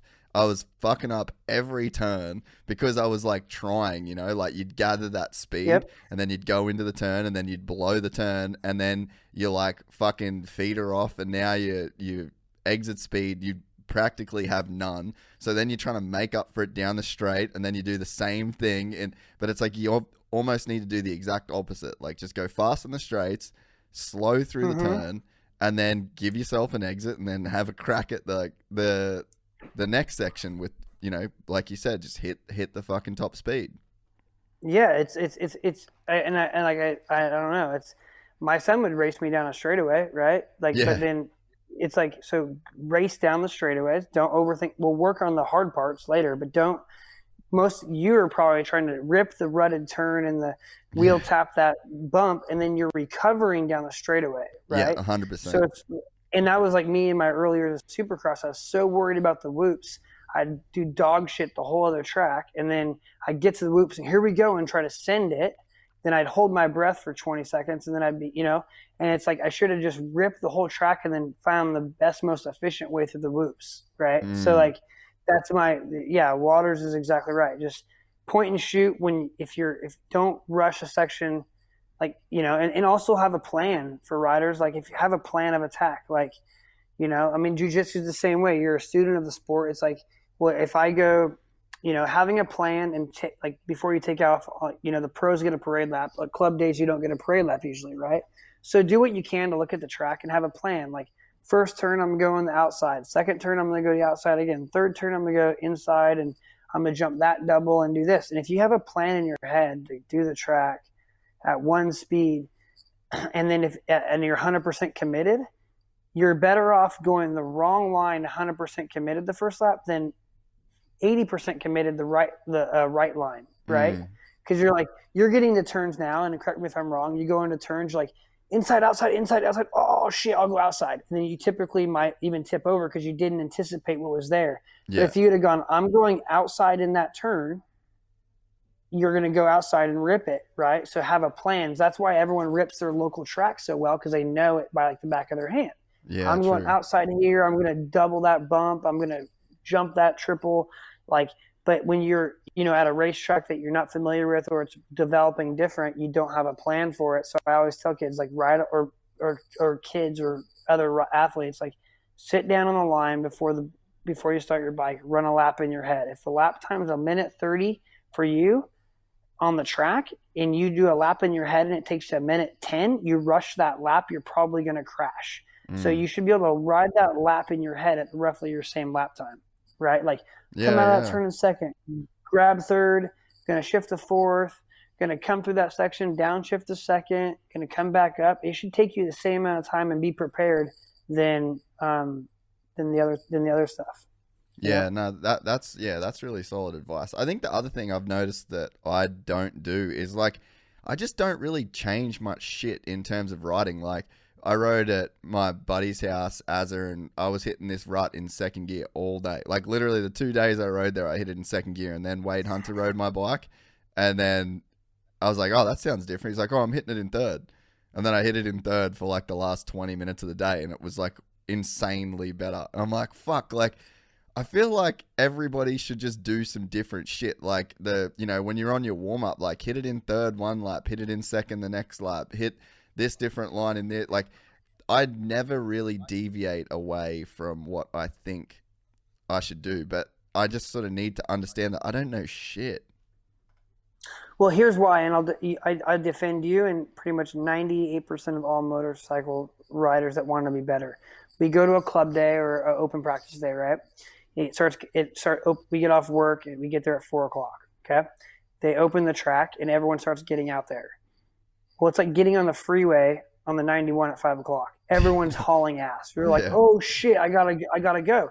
So how do you get to practice, right? So if you talk about jiu-jitsu or footy or anything like that, you practice things. You practice, plays. You practice, a maneuver. You don't just scrimmage every time, right? Yeah. Like, think about it. Like, if you have a match, like, I don't know, jiu-jitsu, you call them matches, right? Like, you don't have a match every day. You practice movements. You practice form. You practice drills. You stretch. You do things to be better. Where moto, we just go do motos. We go moto. That's not the best way to be better. So, like, that's why the GPFs and the MTFs and all these places are really good for younger riders, because they actually practice so much skill, right? Yeah. It's a high intensity skill section, but how do you practice skill on an open practice day? It's really tough and dangerous cutting the track. Some tracks don't let you cut the track to work on a section. So the best is to find an open paddock, make a figure eight, and work on the stupidest simple things, Yeah. Like work on drills. Like basketball players, they practice free throws, they practice passing, they practice dribbling. Well, let's go faster, but we don't actually practice things that make us faster. Yeah, and that, honestly, like I sort of said earlier, that whole deal has come from jiu-jitsu. Like, I've done the thing that when I, like, last year or the last 2 years in comps, I won every single match. It was like 30-something matches in a row with the same fucking submission. That's rad. And it's like, there was 2 that I've won with something different, but they were both the same thing. So I've literally got like an A submission that I won 30 plus fights with, or matches, and then 2 matches what I won with my B submission. I've done those fucking things so many times, dude. Like, I know I got long ass legs. I'm good at triangles. I know 100 different ways to die in the West with a triangle. You know what I mean? Yep. And it's like, so then I've practiced it and practiced it and practiced it and practiced it, because I'm like, okay, game time, I know I need to be good at this. Like, this is my highest percentage thing. And it wasn't until I really figured that out where I was like, I'd have never in my life done this in moto. Like, essentially it'd be just like going to a jiu-jitsu gym for the first time and just rolling and rolling and rolling. And it's like, you could get good. Like, I'm not saying that you can't get good, and there's guys that do get good by just going to the gym and rolling. But like, my coaches, they do fucking drills. Like, they do drills that take like 3 minutes. They're doing like this and then this, and then they tell their partner, I want you to escape like this and escape like this. And they just keep chasing and chasing. And it's in a drill format.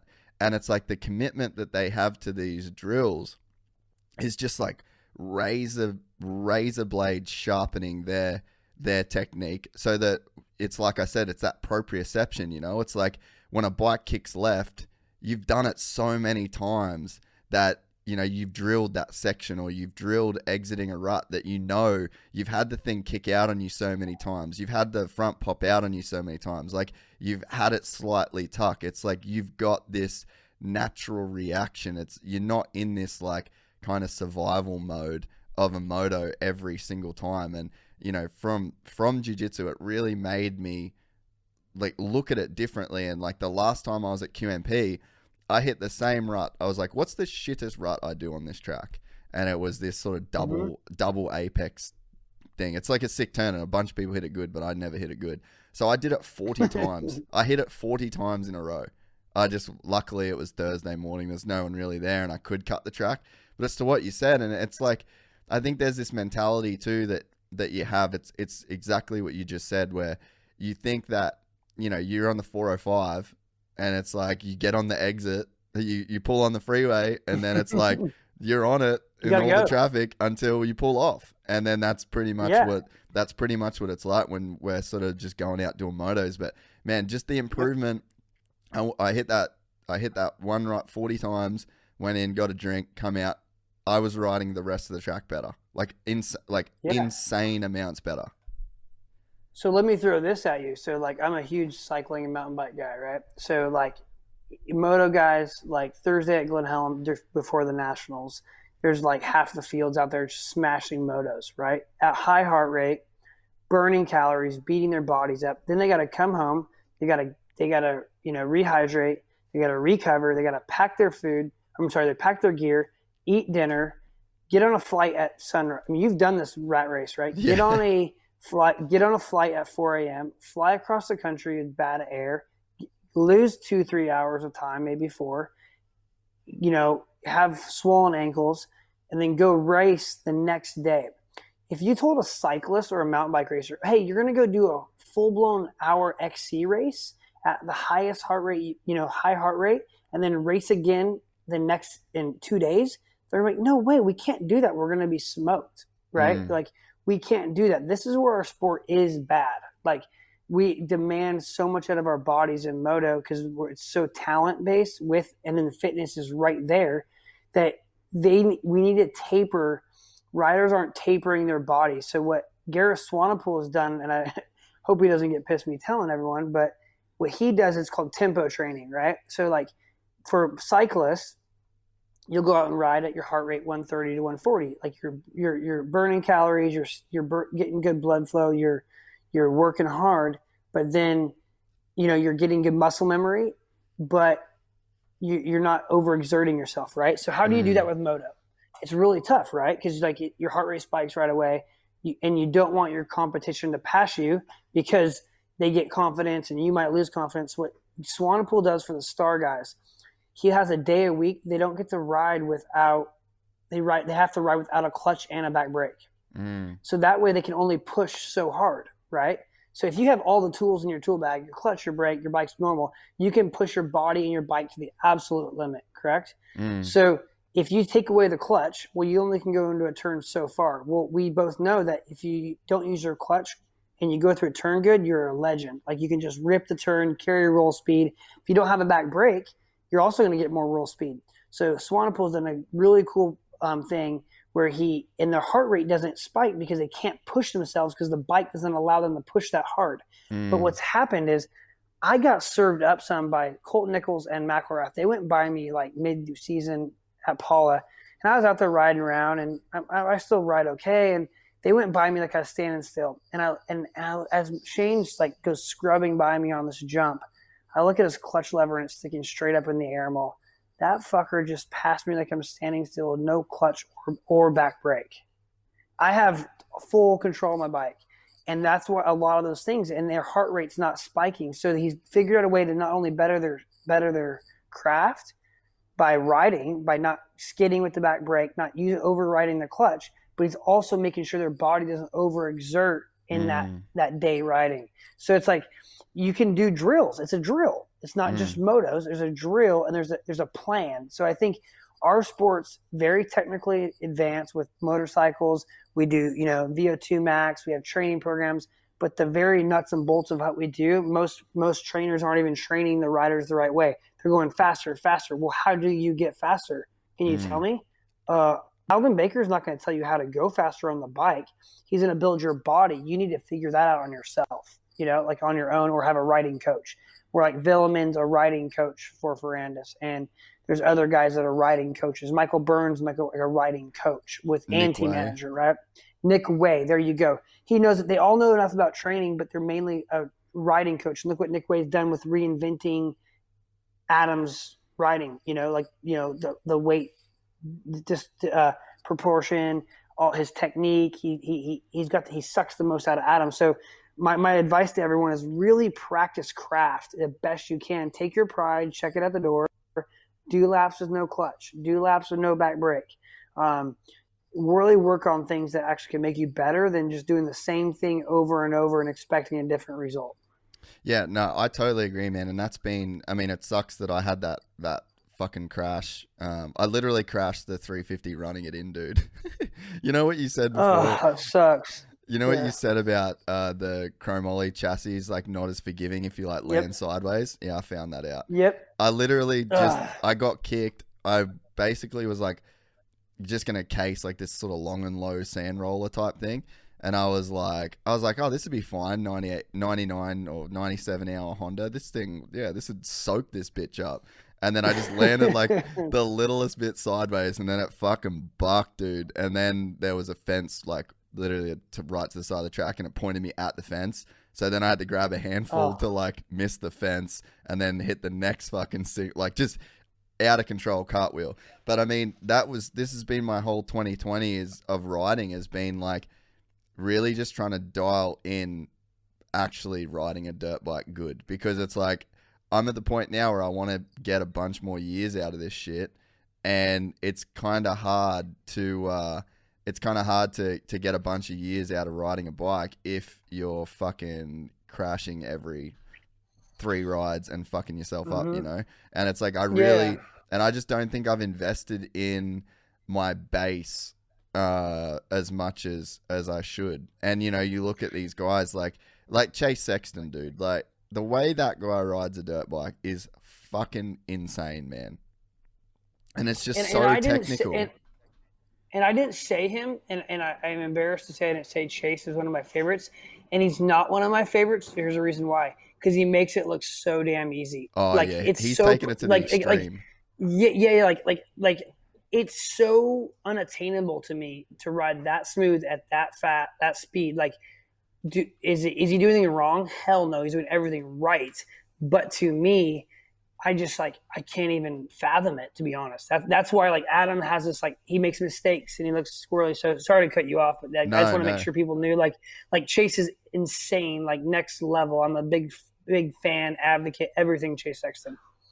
Yeah, but you are right though. Like he rarely steps outside of the box. And what's crazy, like me and Townley have had this conversation a bunch of times, is like I feel like your technique that you have, and you're correct, because all technique is on a dirt bike is it's like the body is this one massive weight and then the bike is this other massive weight, and if one's going this way and one's going that way, it's going to cause a problem. So like you've got to find this unison, and it's like this real-time gyro stabilizer that basically you're trying to compensate with your body at the right time for the right place for the bike. And there is the point where that is like physically optimal, and then that's like your base of how fast you can go, essentially, because you're going to feel like the bike is going to sort of stay underneath you.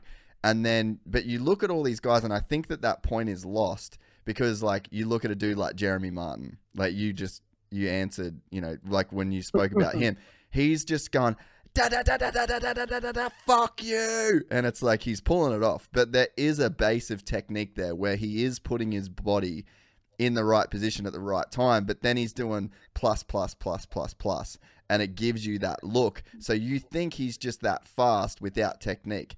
There is technique there, but then he's pushing it that extra bit further. I think with Sexton though, what he highlights is that what he's doing is pure technique. He's not stepping outside of that box, but his technique is so good, he doesn't have to.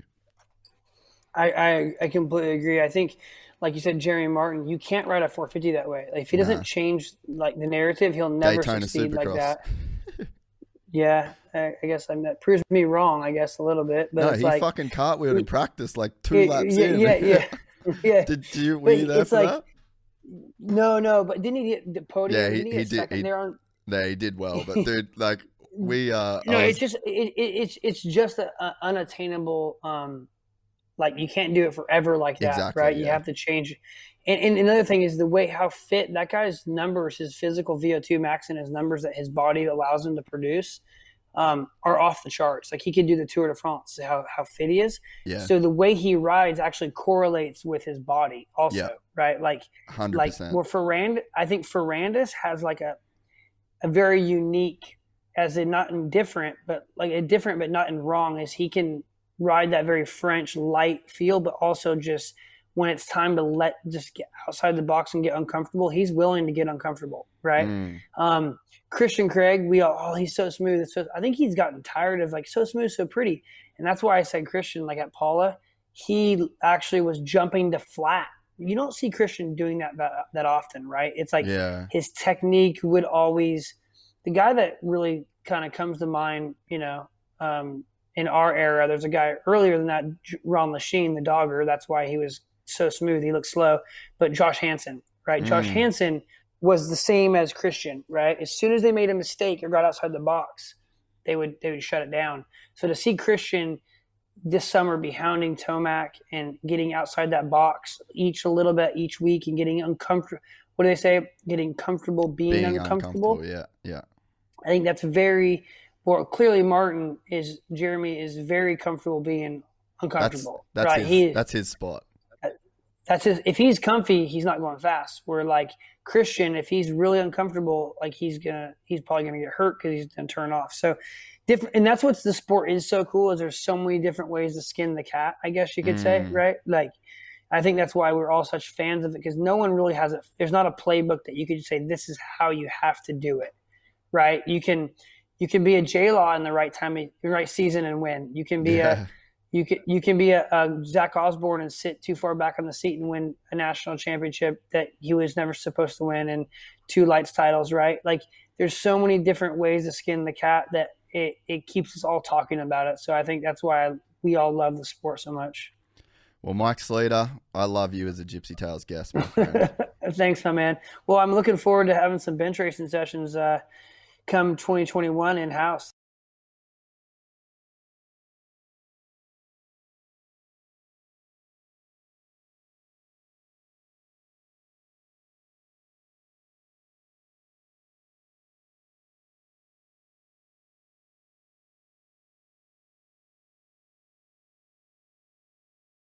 One, 2, 3, 4. Those are numbers, but you already knew that. If you want to know what number you're going to pay each month for your car, use Kelley Blue Book My Wallet on AutoTrader. They're really good at numbers. AutoTrader.